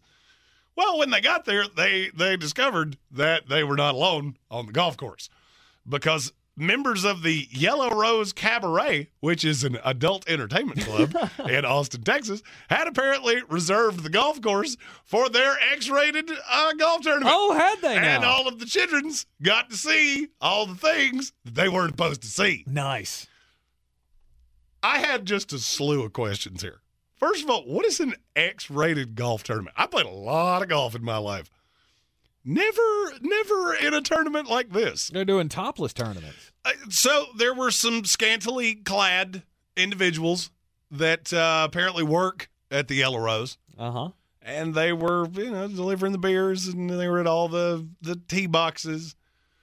And obviously this was a bit of a problem. The district put out a statement. Unfortunately, our golfers did witness some lewd behavior. The coach immediately canceled practice and had all players contact their parents to come pick them up. Put a pin in that. Can't. So, how did that call go? Dave, I need you to come pick up your kid. They're doing stuff here on the golf course. I don't know what to tell you. They didn't tell us about it. Apparently, they've had a 20-year positive working relationship, and this was just a scheduling error. The school has had a 20-year relationship with the course. Yes, not with the Yellow Rose. That would be very no. odd. I thought you were talking about the strip club or the cabaret club. I'm sure they've had quite a long working relationship as well. Possibly. If you're having a tournament like this on your golf course, you've had a pretty long working relationship. Dual memberships, yeah. I didn't know that. I mean, maybe this is my own naivety. I did not know that adult entertainment venues had golf tournaments. It's a brilliant idea. You need to raise some money. I can remember when the one down the street from the radio station, the one that used to be there, that's now the Axe Club. I remember when they did like car washes, and those were fun. You didn't tell your wife you got your car washed at one of those, did you? I was younger than that. Oh, okay. Yeah. And I was going to say, knowing you the way I know you, if your car showed up clean, there would be questions. We tried to hide in the back seat while somebody, somebody's parents drove through, or somebody's dad, actually. I mean, obviously, Mom wasn't in on that decision. Indeed. It was. We tried. Indeed. Didn't work, but we tried. David Banks said you guys would love it here in Austin. As somebody that has been to Austin many times, I can verify you are correct. I hear it's much like Asheville. I'm going to leave that alone, and I'm going to move on. It's pronounced Seguin? Seguin? Seguin? Okay. Seguin, Texas. Thank you for the pronunciation. Always appreciate the help. I'm not going to lie. I'm a big fan of Texas. Big fan of Texas. Leave that there and hope that no questions follow. Is that because things are bigger there? Is that? We should move on. You got to remember, I traveled for a living for quite some time. Yes. Texas is a hub for many businesses. We got college football coming up on Saturday night. Is there a game tonight? Is there anything worth watching tonight? There is actually no college game tonight. Really? Nope. Okay. They wanted you to be fully locked in on Broncos Colts. We got college football though coming up. It's a great week if your wife is not super into, or husband, depending on, is not super into football. You know what? I'm going to bypass Thursday night football. I want you. Let's go have a nice dinner. We'll spend some time together. 100%. I want to really put in the time. Maybe a nice bottle of Cab. Maybe have a nice dinner. Just maybe keep the sports pages away from them tomorrow. Because then they'll know. The Colts lost to the Denver Broncos last night, 5-2. That's not a football score. It is with the Colts and the Broncos. Yep. College football this weekend. who needs a W, much like we did with the NFL in the first hour. We'll talk about what college team has to get a win this weekend. I believe real estate isn't about properties. It's about people. I am Clarissa Marshall with eXp Realty, serving all of Western North Carolina. Navigating the home buying and selling journey can feel overwhelming at times, and that's why having an agent who cares about you and your needs is key. I'm a native of Western North Carolina, and I close over a home a week. I'm an expert in the market, pricing my sellers correctly to net you the most money, and working as a skilled negotiator for my buyers. Please give me a call today at 828-774-6343 to set up a complimentary market analysis. The season we've all been waiting for is here. No, not that one.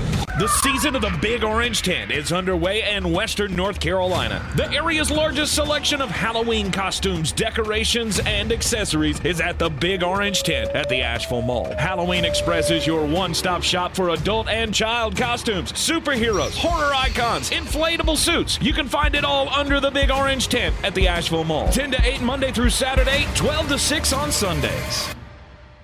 Are you ready to tackle your banking needs?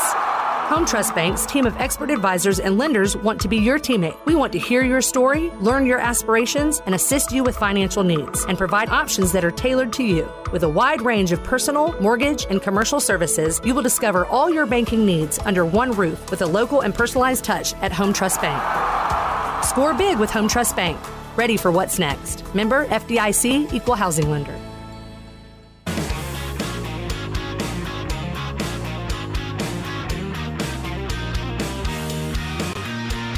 The Sportsocracy. Take all of this, burn it, okay? Right. Gasoline, kerosene, either one. Burn it. It's ESPN Asheville. Tank Spencer, Jeremy Green here in the Sportsocracy. Check us out at thesportsocracy.com, at the Sportsocracy on all the social medias as well. Don't forget to get in on the Battle for the Belt, our fantasy football competition, week in and week out DFS competition. The link is in the description of each and every YouTube video that we post. You can also find it on all of our social medias. College football this weekend. Who's got to have a win? As I mentioned with Jones Angel during Tar Heel time at the top of the hour, Miami has to be at the top of this list. I would think so. If Miami falls to Carolina, yikes. I mean, look, it's just a bad look because Cristobal came in with all the hype and all the bluster, and you lose to Carolina. You still have games with Florida State, Clemson, and Pitt, and Duke, frankly, that are all better than you. I don't think anybody expected Miami to be back in a year as a national contender. I also don't think anybody expected them to be fighting to be bowl eligible. No. And if you lose to Carolina, that's very much on the table. Mm-hmm. I mean, you got to remember, they didn't blow out Southern Miss. People seem to forget that because that score got away. That was close into the half.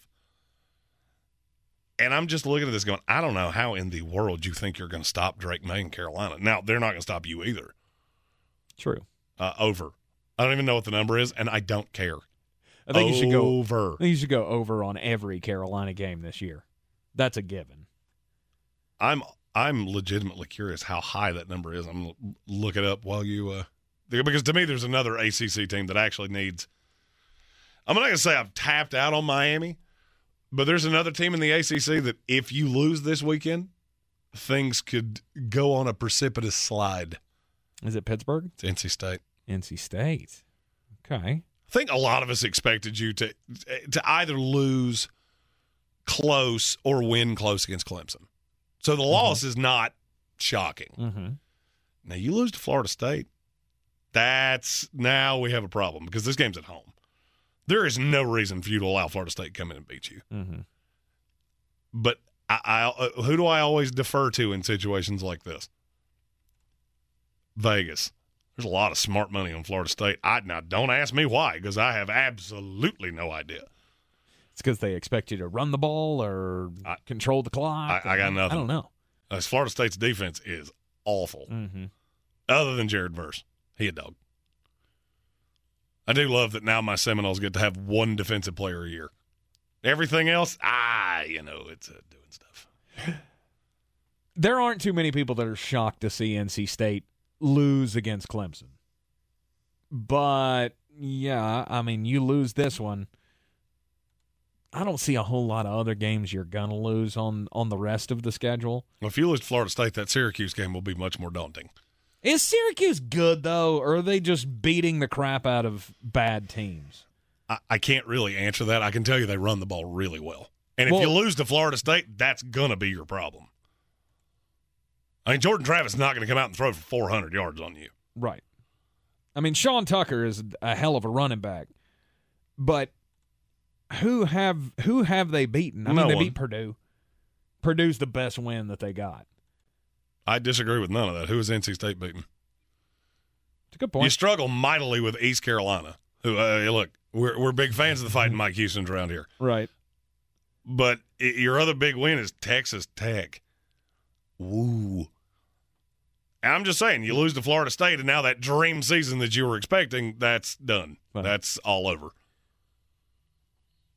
Shocker of shockers. A North Carolina football team not living up to expectations. I mean, come on. Every time there's been high hopes for North Carolina or NC State, it doesn't come to fruition. Now, this is not an answer of who needs a win. Mm-hmm. This is an answer of who can't get demolished. Texas A&M cannot go to Alabama and get beat by 50. And I'm telling you, if they do, the talk on Jimbo Fisher is going to get real loud. It's already bubbling under the surface. As it should be. Tried to tell you. As somebody that rode this roller coaster, I can tell you, it broke a lot. But he won a national championship. No, Jameis Winston won a national championship. That's one reason that I've never been able to just harp on Jameis to the level that I probably should.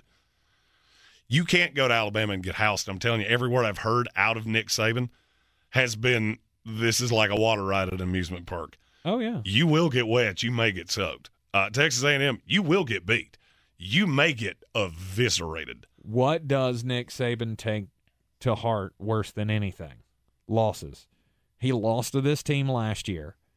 And now all of the talk about, Texas A&M, best recruiting class in the history of college football. Oh, you recruit well? Watch this. And that's the thing, is that Jimbo's recruited well since he got here. The problem is, look at the discrepancy in talent. This is the one place where you can really see talent for talent. You should be every bit as good as they are. Maybe a little difference because they have out-recruited you to a point, but not by much. You should not get housed in this game. Your offensive struggles notwithstanding. But they're gonna. They're going to. But they're gonna. Do you know what the line in that game is? I would guess it's Alabama minus 14.5. Oh, you're 10 too low. It's minus 24. 24? Mm-hmm. Wow. Yeah, Georgia is only catching 6 more than that at home against Auburn. Nice. That game might be the bangers tomorrow. Auburn plus the 30. I don't really love your Georgia Bulldogs giving 30 to anybody. Auburn plus the 30. I could see it. Yeah, Texas A&M, they cannot get blown out. Oklahoma. Oklahoma's got to have a win. You ain't getting it this week. That's going to be unfortunate. Quinn Ewers comes in and just goes, this might be the only time I get to play you, and I'm going to make it very memorable. Look, I'm never on board with turning up the heat, so to speak, on a head coach 5 games into a season. But if they come in and get blown out against Texas, which they probably will. I mean, after you saw TCU beat the crap out of them, what do you think Quinn Ewers is going to do coming back from the injury and all of that? And people are undervaluing. Quinn Ewers is a very self-aware kid. Mm-hmm. He knows this might be his only shot to ever play in this game.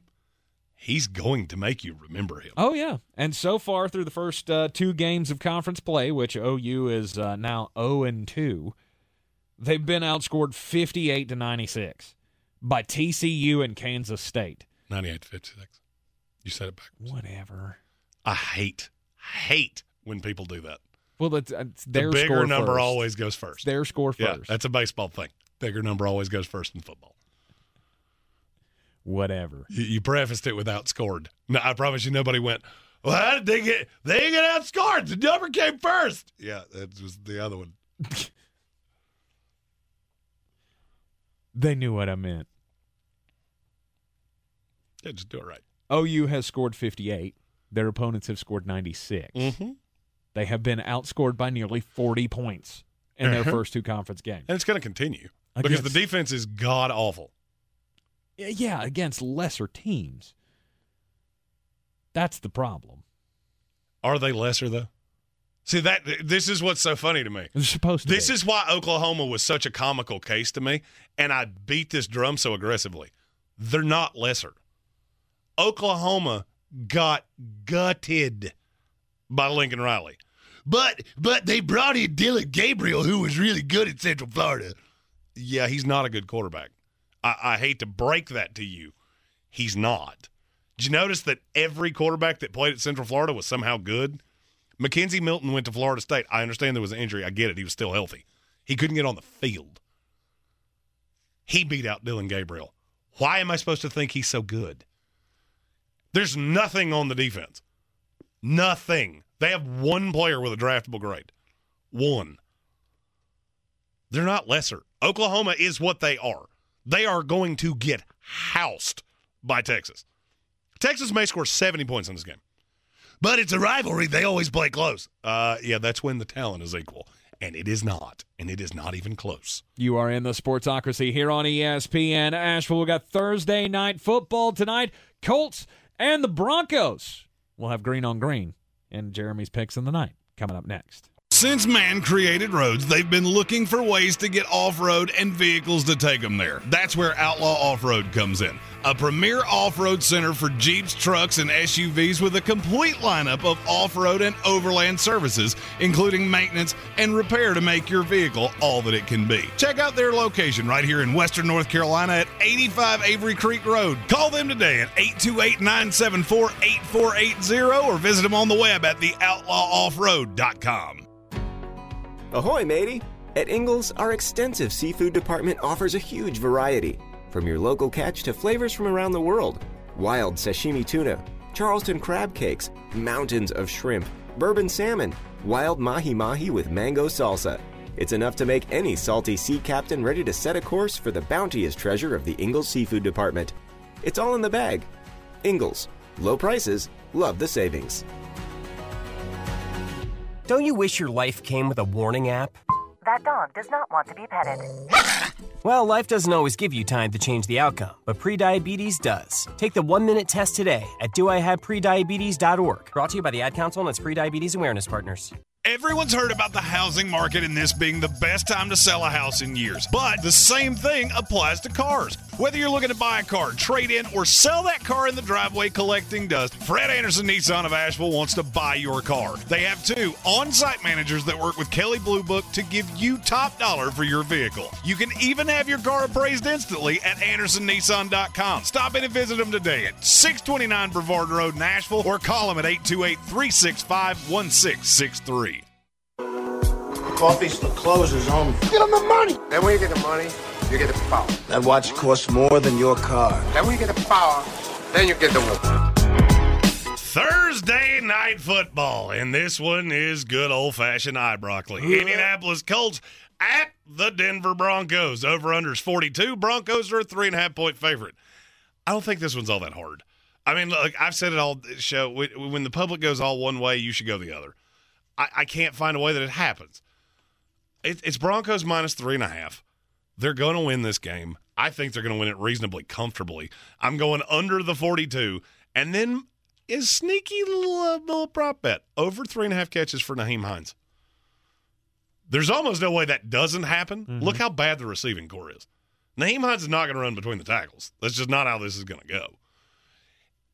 And so what happens? They get behind. They start dropping it off. Nyheim Hines becomes the guy. Win, lose, or draw, he's going over that. So I'm going Broncos minus 3.5, under the 42, Nyheim Hines over 3.5 receptions. And you can take those wagers to betus.com, use the promo code Sportsocracy, and get a 125% deposit bonus on whatever you put into your account, up to $2,500. $100. Colts, Broncos, Thursday night football. It's going to be gross. Broccoli. The daily draft coming up after the Sports Center update. Jeremy and I drafting possible rookies of the year in the NFL. He's a degenerate gambler. You are a smelly pirate hooker. And he's cheaper than oxygen. He's useless. But somehow, they make it work. Jeremy Green, Tank Spencer. There's no holding back in the Sportsocracy. Presented by Ingles Supermarkets and Fred Anderson Nissan of Asheville.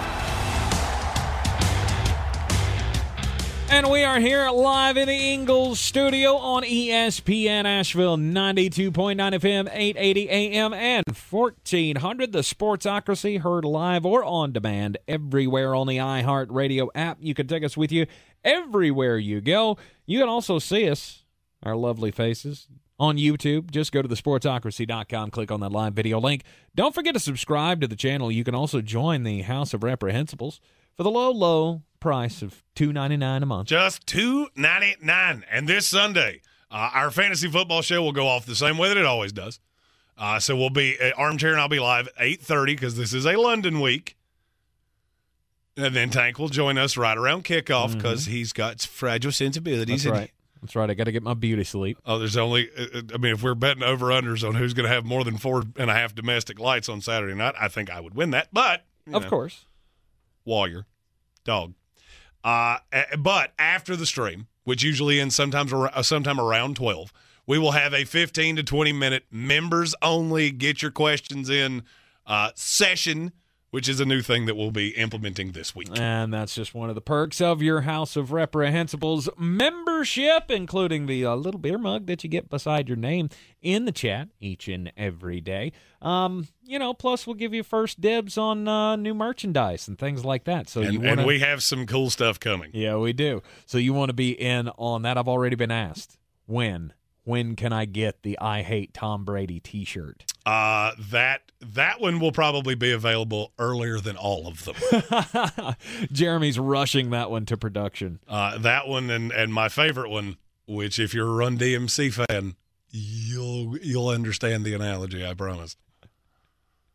So, of course, subscribe to the channel. That'll get you into the chat each and every day. You got something weighing on your mind, just put it in the chat. And we'll find some room to get it in on the program here. Top of the third hour of the program, as always, we give you the daily draft. Jeremy and I pit our wits against each other, see who can come up with the best crop of draft picks.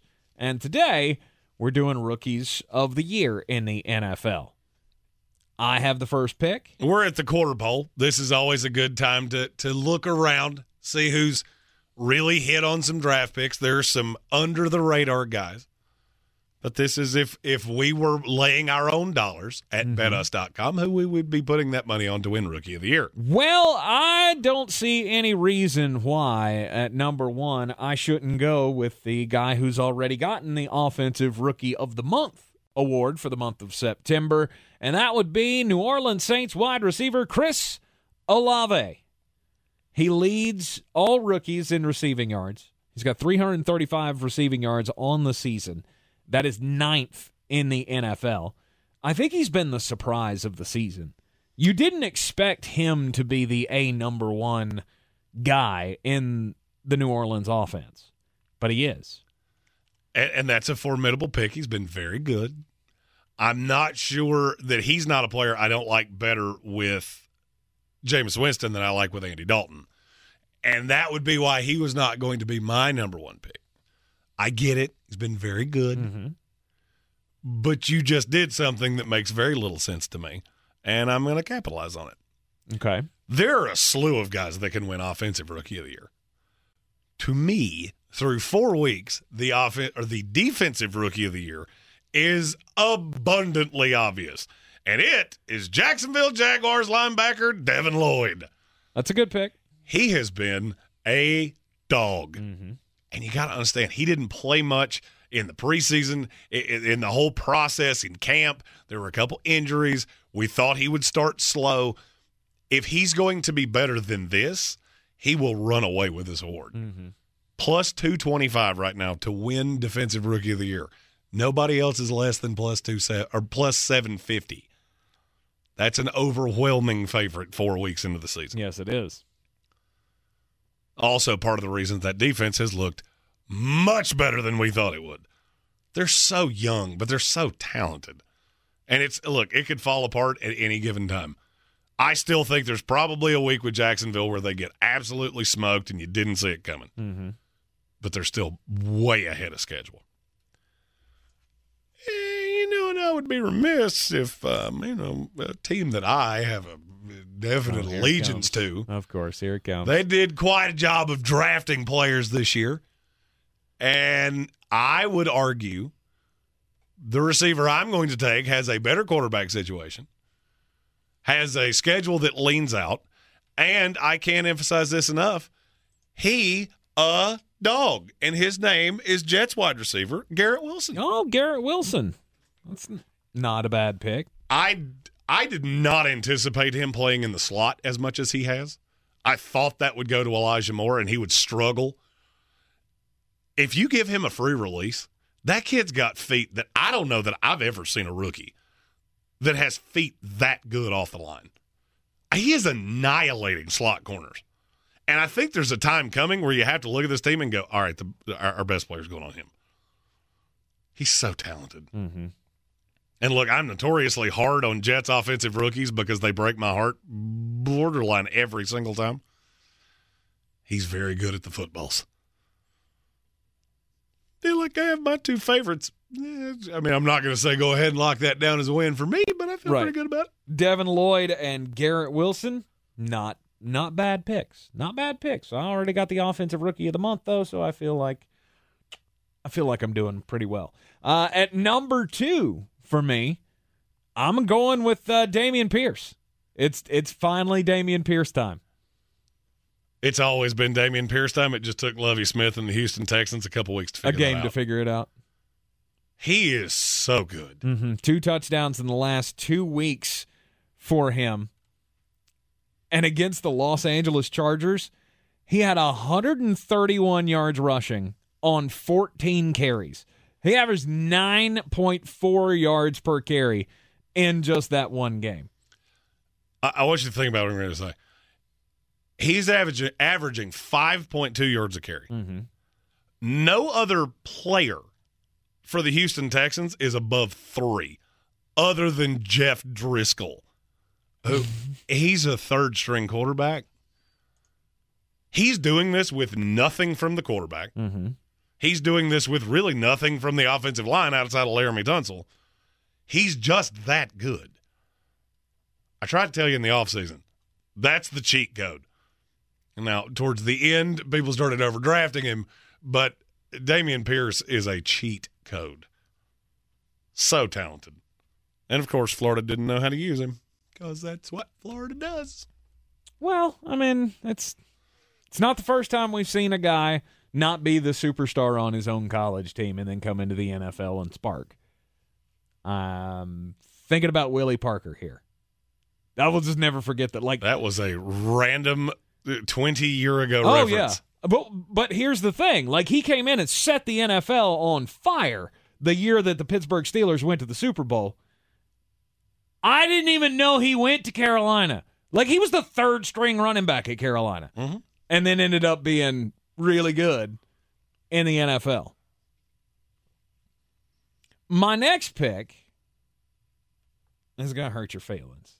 No. Yes. No. It is the one, the only, the second best corner in the entire NFL, Ahmad Sauce Gardner. I don't know if he's number 2. He's not number 2, but he's been very good. But he is up there. PFF is absolutely wild about this kid. And they should be. He has been asked to do a lot, and he has not blinked. Has there been a bust in coverage? Sure. Not many. Mm-hmm. And that's playing against Jamar Chase and Mark Andrews, Amari Cooper. And the Amari Cooper tape, that's probably one that you don't necessarily want to look at. But you can see that this kid has got all the talent in the world. Incredibly long. Just, I love Sauce. Mm-hmm. And I'm so angry at you for doing that. Well, I mean, you You left me really no choice there, because to me, he's the second choice for Defensive Rookie of the Year. It's funny you said that, because BetUs does not say it that way. Really? No. If you're looking at the player props, Ahmad Sauce Gardner can currently be had at plus 2,000 to win Defensive Rookie of the Year. That's worth a shekel. What that means is that if you put 100 U.S. dollars on it, and we are correct, $2,000 winnings. Let's go. If I were a betting man, I'd be intrigued by it. If I were a betting man, I would already have a slew of it. Which you are. Oh, wait. And you do. I have just a slew of little white slips of paper that say Ahmad Sauce Gardner on them. I'm sure you have one for every Jet. Funny you should mention that, because I'm back up, and, we're 5 picks in. We've already drafted 2 Jets. Why not just go ahead and get another one? Breece Hall. I will say this name no less than 500 times over the rest of the year. Okay. Because here's the weird thing that's happened over the last few weeks. He's getting the passing down work now. And when I say I mean 80% of it. He is ridiculously good. And now that Zach Wilson is back, Mike LaFleur has made it very obvious that they're going to lean more on the running game. Breece Hall, as of right now, is the 4th most likely to win the Offensive Rookie of the Year at plus 1,400 behind Olave, Drake London, and there's actually more in there than I thought. Hey, how about you put those in order? That'd really help. That'd be great. Just put them in maybe numerical order. A little order. Because there's another guy that's actually ahead of Breece Hall, and I really enjoy saying his name, and it's Romeo Doubs. He's the one in Green Bay. Mm-hmm. He is the one in Green Bay. Aaron trusts him. He is very dynamic, and he's only going to get better with time. Right now, he is plus 750 to win Offensive Rookie of the Year. Wow. He could put up some dumb numbers. Mm-hmm. Especially if Green Bay's not as good defensively as we think they are. The question is, will he? Will he what? Will he be able to put up massive numbers? Or will there continue to be just this, I don't know, I mean, part of me wants to say it's just gross. It looks gross. The offense for the Green Bay Packers just looks gross through the first couple of weeks of the season. I don't disagree with that, but through 4 weeks, he's on pace for 135 targets with Aaron Rodgers. That's a lot. He's already scored twice. I could see a path that he winds up with 10 touchdowns in his rookie year. That's probably going to win you Offensive Rookie of the Year. Mm-hmm. Plus, he's just a dog. Romeo Doubs is one of those players that I look at and go, this is why I should work in a front office at some point in my life, because I will never figure out how he lasted until the 5th round. Mm-hmm. Amon-Ra St. Brown, another one. How'd you take 16 receivers ahead of him? What'd you see there? Gonna need you to explain that. Speaking of dogs, I'm up next with my pick here of the Rookie of the Year candidates in the daily draft. And I got a dog coming. I know he's not. He may not be sexy. He may not even be a name that most people even know. Oh, I know exactly who this is.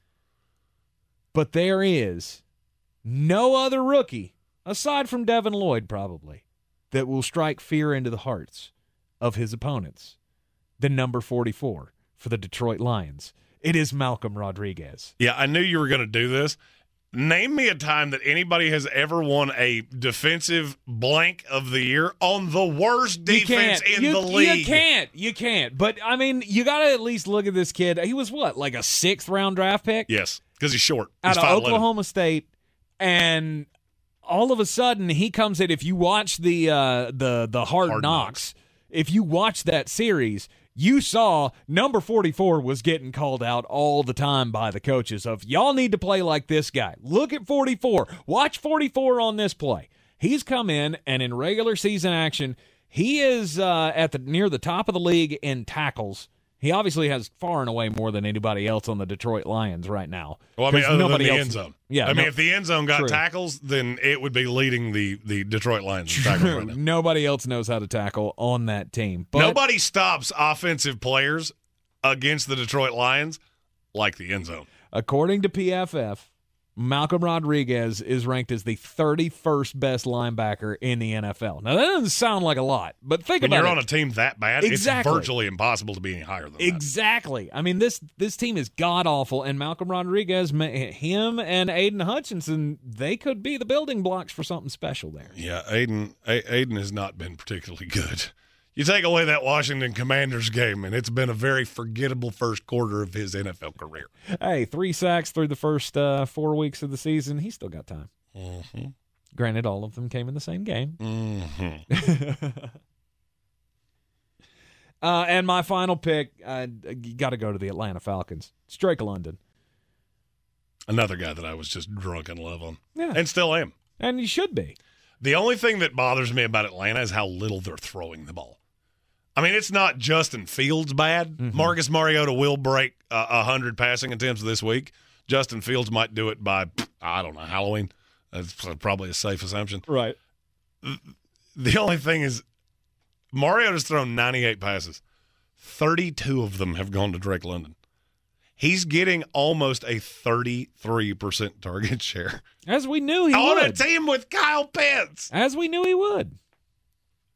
Of course, we thought Kyle would get more, but he's only at 22, which is that I don't think anybody expected. So he should be Kyle Pitts at 50, and then Drake London at 33, and then sprinkle the others and then everybody around. else has like a target. Exactly. Maybe stop throwing the guys not named Drake London or Kyle Pitts because they shouldn't be in the NFL. Drake London rounds out my team here for Rookies of the Year.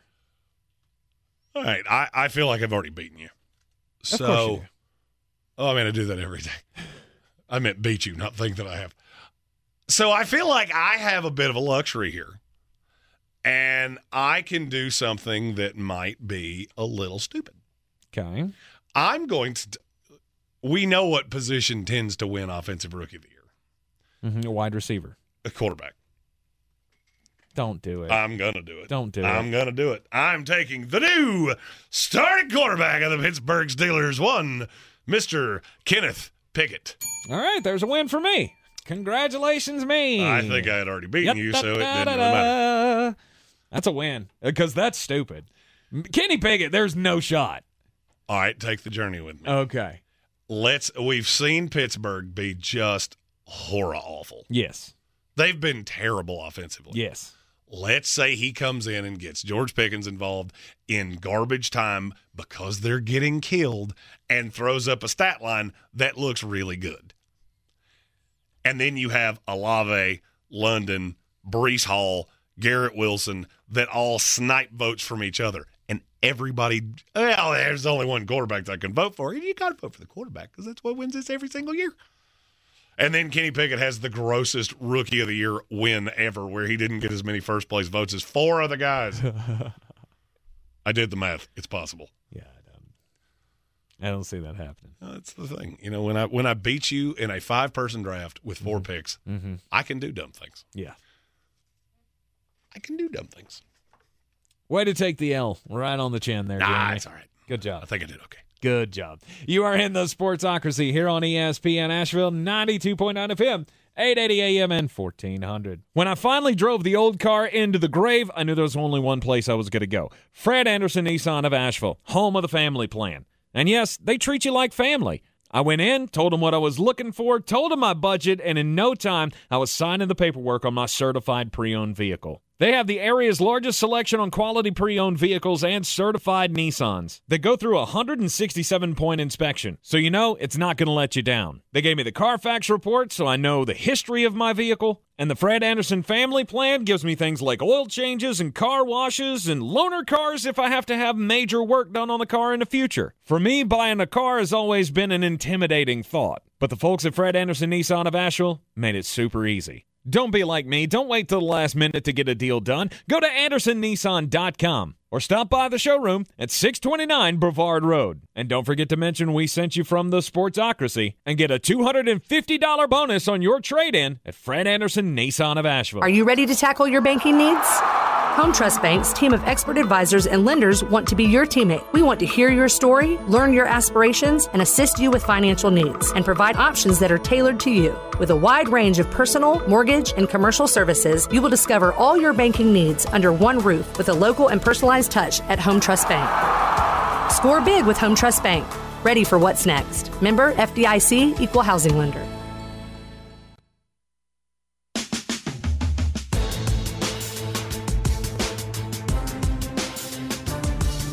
The Sportsocracy. Ice up, son. Ice up. All right, we are back in the Sportsocracy, fresh off of Jeremy's L in the Daily Draft. Yeah. Welcome, everybody. Welcome, everybody, into the program. If you are just joining us, yes, Jeremy has taken it on the chin in the Daily Draft for trying to suggest that Kenny Pickett has any shot of winning Rookie of the Year this year. Well, Vegas tends to agree with me because he's the second most likely player to win Rookie of the Year actively. Yeah, you know who else was number 2 in the Rookie of the Year last year all throughout the season? Mac Jones. And how close did he come? He finished second. Yeah, by like a billion votes shy of Justin Jamar Chase. I got news for you. There's not a receiver in this class that's going to put up Jamar Chase numbers. No, but I don't think... And they're all good, don't get me wrong. I don't think you got to put up Jamar Chase or Justin Jefferson-type numbers to beat Kenny Pickett. Yeah, and watch him come in and win games for Pittsburgh, and everybody lose their mind and go, oh, he's the quarterback of the future. You said a game wrong. I'm just saying. Ain't nothing you've seen out of that team that makes you believe they're going to win more than 2 or 3 games the rest of this season. Nothing. It was, and that was called a flyer because I think we had both already taken the winners. Yeah, absolutely. Anyhow, speaking of winners, there are some more teams that need wins in college football this weekend. And there's a slew of them that are going to be involved in the bangers tomorrow. One of them just fired their head coach. And maybe you get the bounce back. I did hear I heard Jones Angell mention the fired coach bounce back with Georgia Tech. It happened with Georgia Tech last week as they beat Pittsburgh, and that was the out of left field win of last week. But it doesn't always happen. It often does. In Wisconsin, can they do it this week? They play Northwestern, so it wasn't like they were tasked with beating a team at the top of their conference. No, Northwestern, who is coming off a week where they unveiled their new $800 million football facility that houses 32,000 fans. Oh, wait. But Wisconsin firing Paul Chryst, I did not see that coming. I had been hearing that was a thing. He has not recruited well. No. And they knew. Did you realize he didn't even have a recruiting department? No. You knew that? Mm-hmm. Okay. Oh, it came out when he got fired. Yeah. No, this is not how this is supposed to go. Like Paul Chryst was always a guy that kind of struck me as he thought he was smarter than he was. Mm-hmm. And when you have one of the most valuable assistants in all of college football on your staff, that makes you quite, what's that word is looking? Expendable. And that's what they expendabled him. And Jimmy Leonard, pride of the New York Jets. Let's go, former Jet, getting his chance. And he will be the future coach there, and he will be real good. Oh, you think he gets the interim tag removed? No doubt. That's why they did it in the middle of the season. Mm-hmm. Because they knew if we let this fester and we wait till the end of the year, somebody will come in and hire him away from us. Okay. And Jim Leonard will be there until the end of time. Well, hopefully he understands how important a recruiting process is. Everything I've been told, I think he does. I got a lot of Jet fan friends that really like Jim Leonard. Mm-hmm. I mean, to get blown out by Illinois is bad. Especially when they're coached by your not formerly fat head coach, Brett Bielema. Right. He's on that Ben McAdoo diet. I think Brett Bielema gains about 14 pounds a week. It's the seafood diet. He's on the exact same, the opposite journey that you and I are on with PhD weight loss. That's right. You need to lose a lot of weight. Get with PhD Weight Loss. MyPhDWeightLoss.com is the website that helped me lose over 90 pounds. And I've never felt better.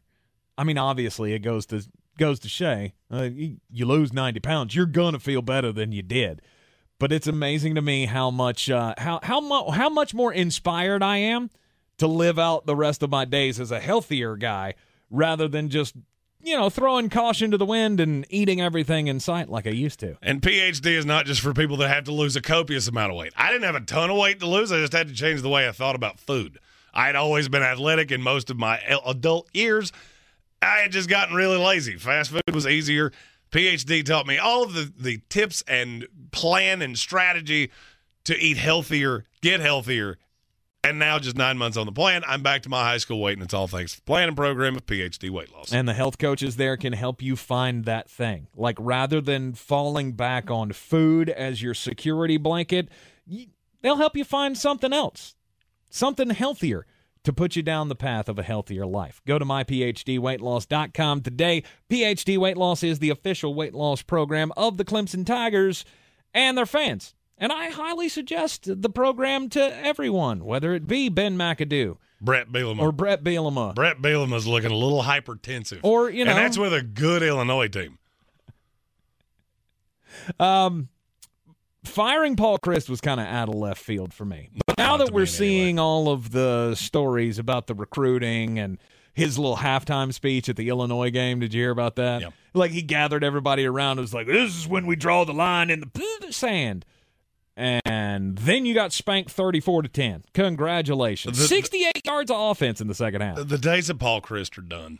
That old school football coach, that's done. Yep. That dies with Nick Saban. Weird. Look at who wins now. Dabo Swinney, he wins. Kirby Smart wins. I'm not going to say they're Johnny Rah-Rah guys, but they're kind of Johnny Rah-Rah guys. Mm-hmm. Not exactly what I want, but that's where it's at. That is where it's at. That's what you got to do to connect with today's recruits in this NIL transfer happy world. I mean, and this is the way it's going to go. This is the reason that there's quietly a bidding war happening for Deion Sanders as we speak. Do you not find it odd that we've had 5 coaches fired through 5 weeks of the college football season? Everybody's going after Deion. Week 6 starts tomorrow. No, they're going after the few guys that really can change a program. Look at USC. USC went from the dumpster fire of Clay Helton to Lincoln Riley. Mm-hmm. Guess what? They're going to be in the playoff just exactly like I told you they would be. Oh, yeah, they play this weekend too. It's time to get weird here on ESPN Asheville. On the weird scale, there's Vegas, there's Florida, and there's Asheville. Let's get weird, Asheville. Nope. Okay, well, you threw a curveball at me this week, and one job, 3 buttons. All right, fine. Hit the right button at the right time. How about this one? Hey, most important message of the day: don't do crimes. Don't do crimes. Don't screw up the intros, there, Tank. What's wrong with you? 400 buttons on my side, 3 on his. Oh, throwing that out there. Stop that. It is time for the most important message of the day, and it is. Don't do crimes! Don't do crimes. Well, look, Darrell Brooks did crimes. It's well known what Darrell Brooks's crimes were. He was the guy that drove an SUV into a parade in Waukesha, Wisconsin last November and killed 6 people.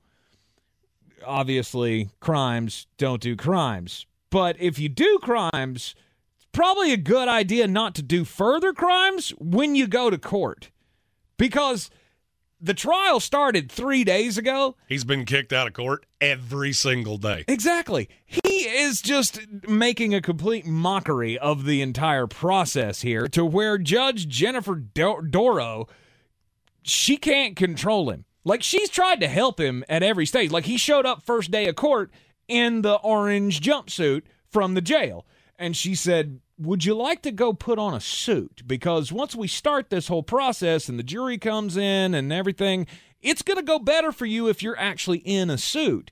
It'll help you plead your case better. He goes, nah, I'm good.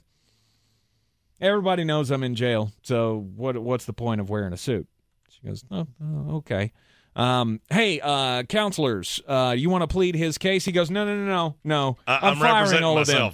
I'm firing all of my representation. I am going to, I'm going to represent myself. And the judge said, you really shouldn't do that. There's a pretty good staff on the other side of, the prosecution, and you're not going to be able to do this on your own. You should probably not do that. I don't care. And every turn over the last 3 days, he has done something to get kicked out of court. Either he will not abide by the dress code, like he's stripped his shirt off. Mm-hmm.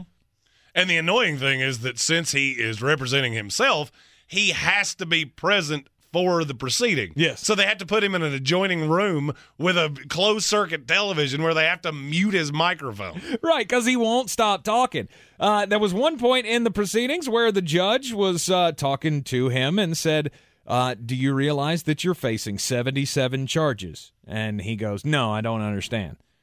Do you understand you're facing criminal charges? No, I don't. Like, he's just playing dumb. He's playing for an insanity defense. And it's not going to work. It's not going to work. It's not going to work because she has already said he is fully competent to stand trial. He's an intelligent man. He's just doing this to cause problems in court. This is not the first time that this little song and dance has happened. And it's really irritating that there's no way to go, okay, just take him out. Right. We can do this without you. We don't need you here. Right. She was reading the jury instructions. He had already been kicked out of the room at this point and put on mute. So he had a little paper that he put up in front of the screen that just said, objection. To the instructions to the jury? Yeah, this is one of those times, I understand due process. Let's just, we can stop this. We can stop this. Guilty. A Florida woman has been charged with murder after stabbing her sister to death. Oh. Her name is Fatiha Marzan. She's a 21-year-old. She was having a long-distance relationship with a boyfriend of 5 years. Apparently, the boyfriend had flirted with her 20-year-old sister, whose name is Seima Marzan, and had gotten to the point that he told her that he loved her. Well, apparently, she found out. She found out sometime in the beginning of September, which led her to order a knife set off of Amazon and hide it in the closet that the two shared until she got her opportunity. Wow. That happened on September 26th, and she stabbed her sister in the heart 4 times, then called 911 to tell them what she had done, and sat on the curb and waited for the police to come and arrest her. Wow. No person's worth that. No. Nobody. Don't do crimes. Who cares? If your long-distance boyfriend, who, by the way, she had never met, that was buried. Oh, no. That was buried at the bottom of the story. If maybe they show interest in somebody else, maybe just move on. A lot of fish in the sea. Don't do crimes. Yikes. Especially your sister. That's insanity. There you go. Insanity plea. Right there. Nope, not gonna do it. Nope. Premeditation with the ordering of the knives on Amazon. When you wait 3 weeks, that kind of says, you knew exactly what you were doing. Wow, man, this world just keeps us chock full of content. You are in the Sportsocracy here on ESPN Asheville, 92.9 FM, 880 AM, and 1400. We'll have more football up next. Since man created roads, they've been looking for ways to get off-road and vehicles to take them there. That's where Outlaw Off-Road comes in. A premier off-road center for Jeeps, trucks, and SUVs with a complete lineup of off-road and overland services, including maintenance and repair to make your vehicle all that it can be. Check out their location right here in Western North Carolina at 85 Avery Creek Road. Call them today at 828-974-8480 or visit them on the web at theoutlawoffroad.com. At Ingles, whether we're celebrating Friday night rivals, televising college basketball games, bringing the Fan Fest to semi-pro soccer, or taking you out to the ball game at your minor league park, it's all in the bag. Ingles, low prices, love the savings. The season we've all been waiting for is here. No, not that one. The season of the Big Orange Tent is underway in Western North Carolina. The area's largest selection of Halloween costumes, decorations, and accessories is at the Big Orange Tent at the Asheville Mall. Halloween Express is your one-stop shop for adult and child costumes, superheroes, horror icons, inflatable suits. You can find it all under the Big Orange Tent at the Asheville Mall. 10 to 8 Monday through Saturday, 12 to 6 on Sundays.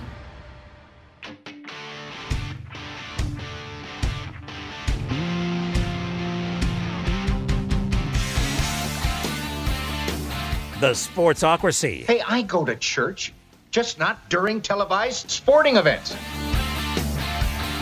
I got a feeling there's going to be a lot of skipping out on the church services this weekend as we've got another international game in the NFL. Heathen!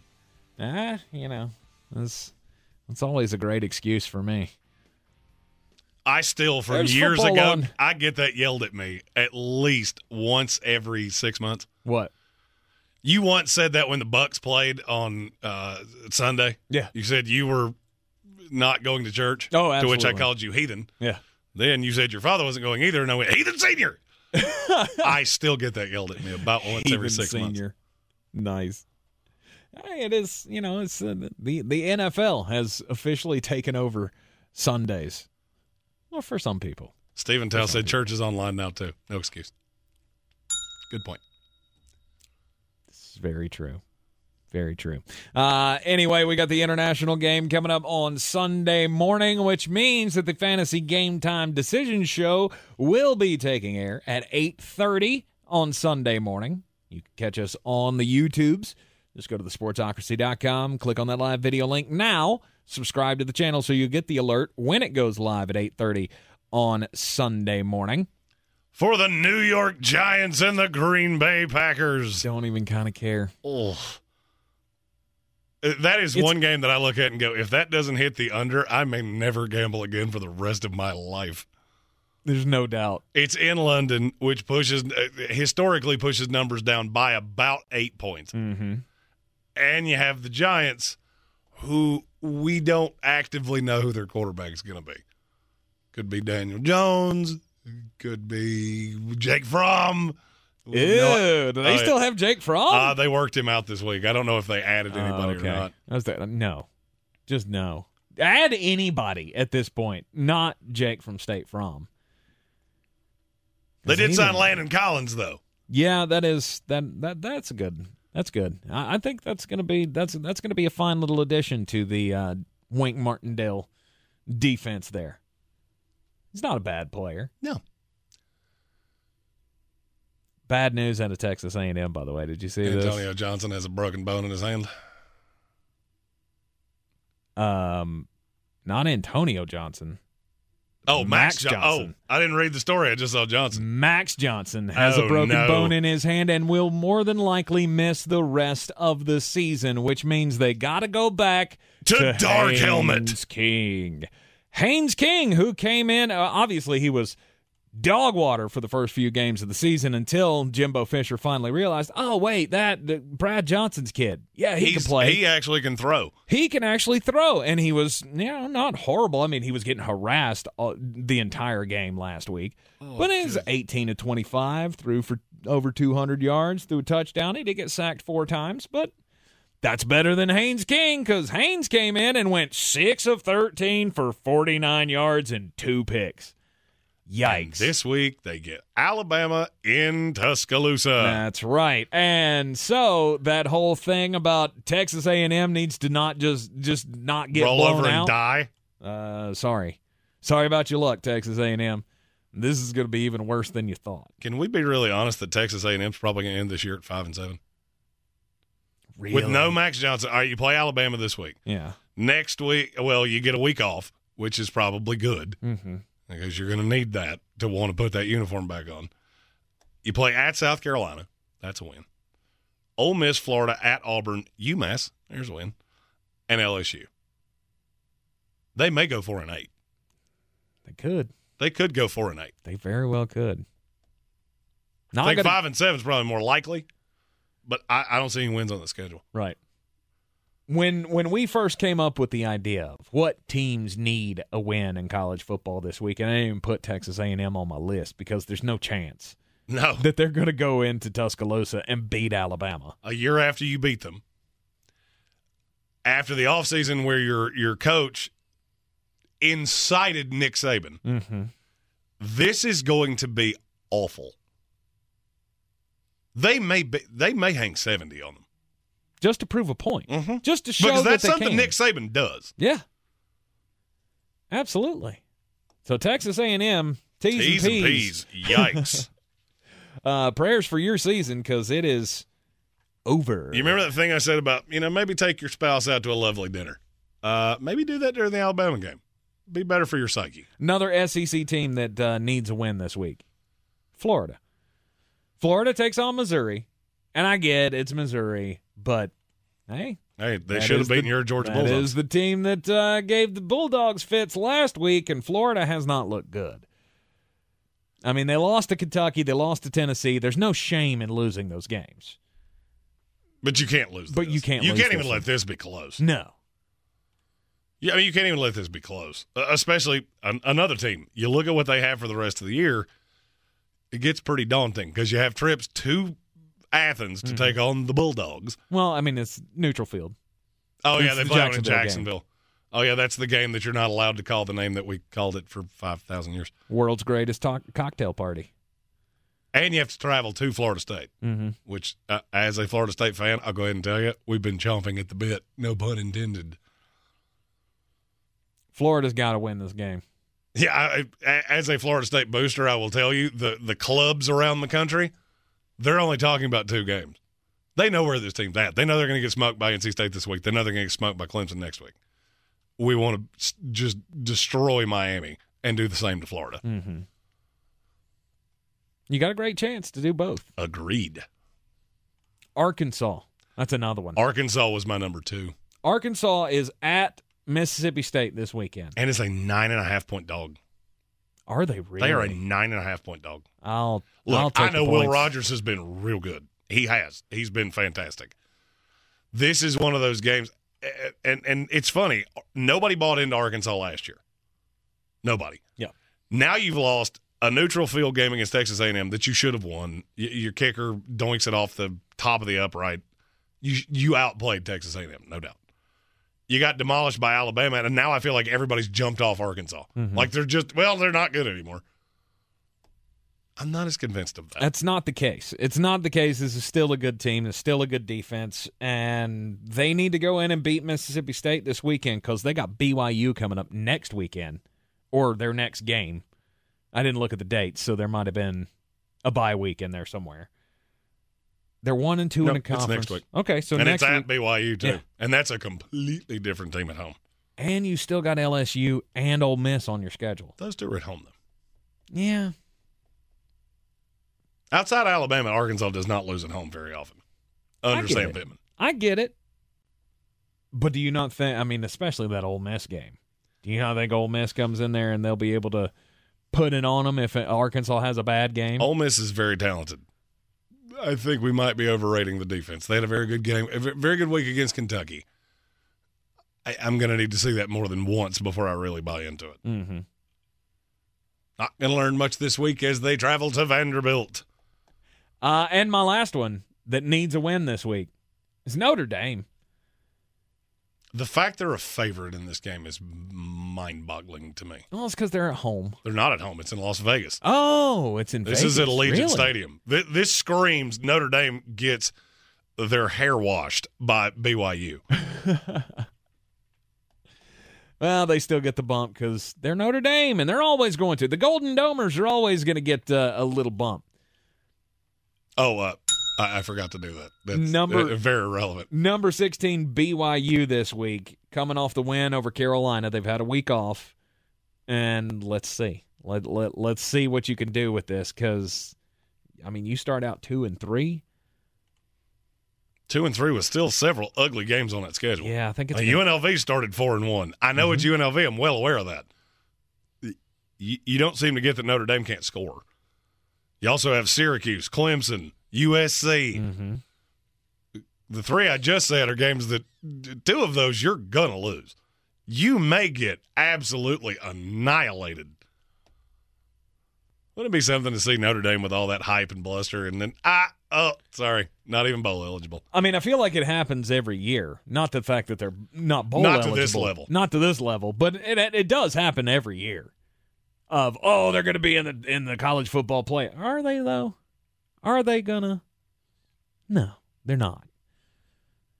Notre Dame's just not there anymore, and now, I mean, without Brian Kelly, it does not look good. Nope. You're in the Sportsocracy here on ESPN Asheville. Take a quick break, and when we come back, Jeremy's going to be mad. Everyone's heard about the housing market and this being the best time to sell a house in years. But the same thing applies to cars. Whether you're looking to buy a car, trade in, or sell that car in the driveway collecting dust, Fred Anderson Nissan of Asheville wants to buy your car. They have 2 on-site managers that work with Kelley Blue Book to give you top dollar for your vehicle. You can even have your car appraised instantly at AndersonNissan.com. Stop in and visit them today at 629 Brevard Road in Asheville or call them at 828-365-1663. Rogue Combat Club, Asheville's home for comprehensive martial arts training, has a goal for our community, one that's stronger, more fit, and unwavers in its support of one another. Rogue Combat Club's instructors have competed at the highest levels and offer classes for everyone from young children to adults in Brazilian Jiu-Jitsu, Muay Thai, and wrestling. Rogue Combat Club classes can help you boost your self-confidence and self-defense skills while weeding out the egos and intimidation found at other gyms. Join today at RogueCombatClub.com. Real estate isn't about properties, it's about people. I'm Clarissa Marshall with eXp Realty, your native realtor serving all of Western North Carolina. I will work hard for you, and I believe in doing the right thing every time. I market each of my listings to reach out-of-town buyers. I use a professional photographer and drone video on every single listing, as well as collaborate with agents across the country to find your buyer. Check me out online at clarissasellswnc.com or give me a call at 828-774-6343. It would be my pleasure to assist you through the real estate process. Dirty Turkish shark back flat. I'm as mad as hell, and I'm not going to take this anymore. Shark back flat. Let the hate flow through you. You know, there's a lot of things that ruffle my feathers, but nothing agitates me more than stupid. And we have an active investigation, their words, not mine, into what might be the stupidest thing I've ever heard. If you watch Monday Night Football, you saw some schmuck run on the field with a little canister of pink smoke coming out from behind me because I really want you to know about my cause. Do you even know what it was? No. No. You know why? Because nobody cares. Nobody cares. Go to your message board. Go somewhere else. When you take your opinion and you try to shove it down somebody's throat, Bobby Wagner did exactly what many of us wanted to do, which is make you pay for it. The Santa Clara Police Department has reported that at 1:45 on Wednesday, a complainant came into the precinct and complained and filed an assault claim against someone on the field for during the Monday Night Football game. Let me get this straight. So you hopped a fence over security, which you're obviously not allowed to do. That's crimes, so crime A. You did so naked, clinical term. Why, I don't really know. I've never understood why protesters think you know what, me being nudie patootie is enough to really make people pay attention to what I have to say. In spite of the fact it means they won't show you on camera. Stupid.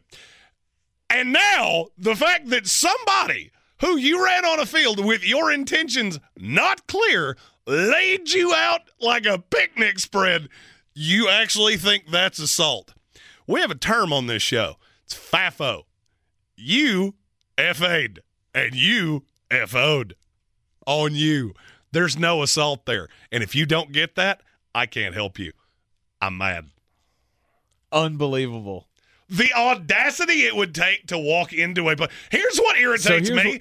We have gotten into such a millennial, my opinion is valid and you have to listen to it state, that a cop actually looked at this person and didn't go, what are you, an idiot? Because I'm telling you right now, that would have been my response. Oh, I would have. 100%. What are you, some kind of dumb? So what you're trying to say is that you trespassed on private property and then you got hit by someone who's supposed to hit people on that very field. Mm-hmm. Oh, okay. Yeah, case dismissed. We will see you later. As quite a large gent that has, coming up, sometimes, man's got to throw a hand. You run at me. That's FAing. 100%. Don't be shocked when you FO. And there's no shot that Bobby Wagner sees anything from this. Well, I mean, look, it's California. So you don't just sweep this under the rug like, oh, well, nothing's going to happen. I wouldn't think so. I am here because all he's got to do is go, I didn't know what he had in his hand. It could have been something that was putting everybody in danger, and I wanted to stop it. I am here as a loyal member of the constituency of the United States of America. I do not know who I am actually imploring to right now. I don't know if it's Joe Biden. I don't know if it's the Supreme Court. I ask for very little. But a constitutional amendment that says if you run on a football field, all bets are off. I'll vote for you. Yeah. I promise. Yeah. It could be just that. That's probably enough to get me to vote for you. Except in a few very obvious instances. It is the Sportsocracy here on ESPN. Asheville got Thursday night football tonight. Indianapolis Colts, Denver Broncos. If you watch more than 10 minutes of it, you probably have a gambling problem. We will be back with you tomorrow. It'll be a football Friday. We'll have all your picks for the weekend.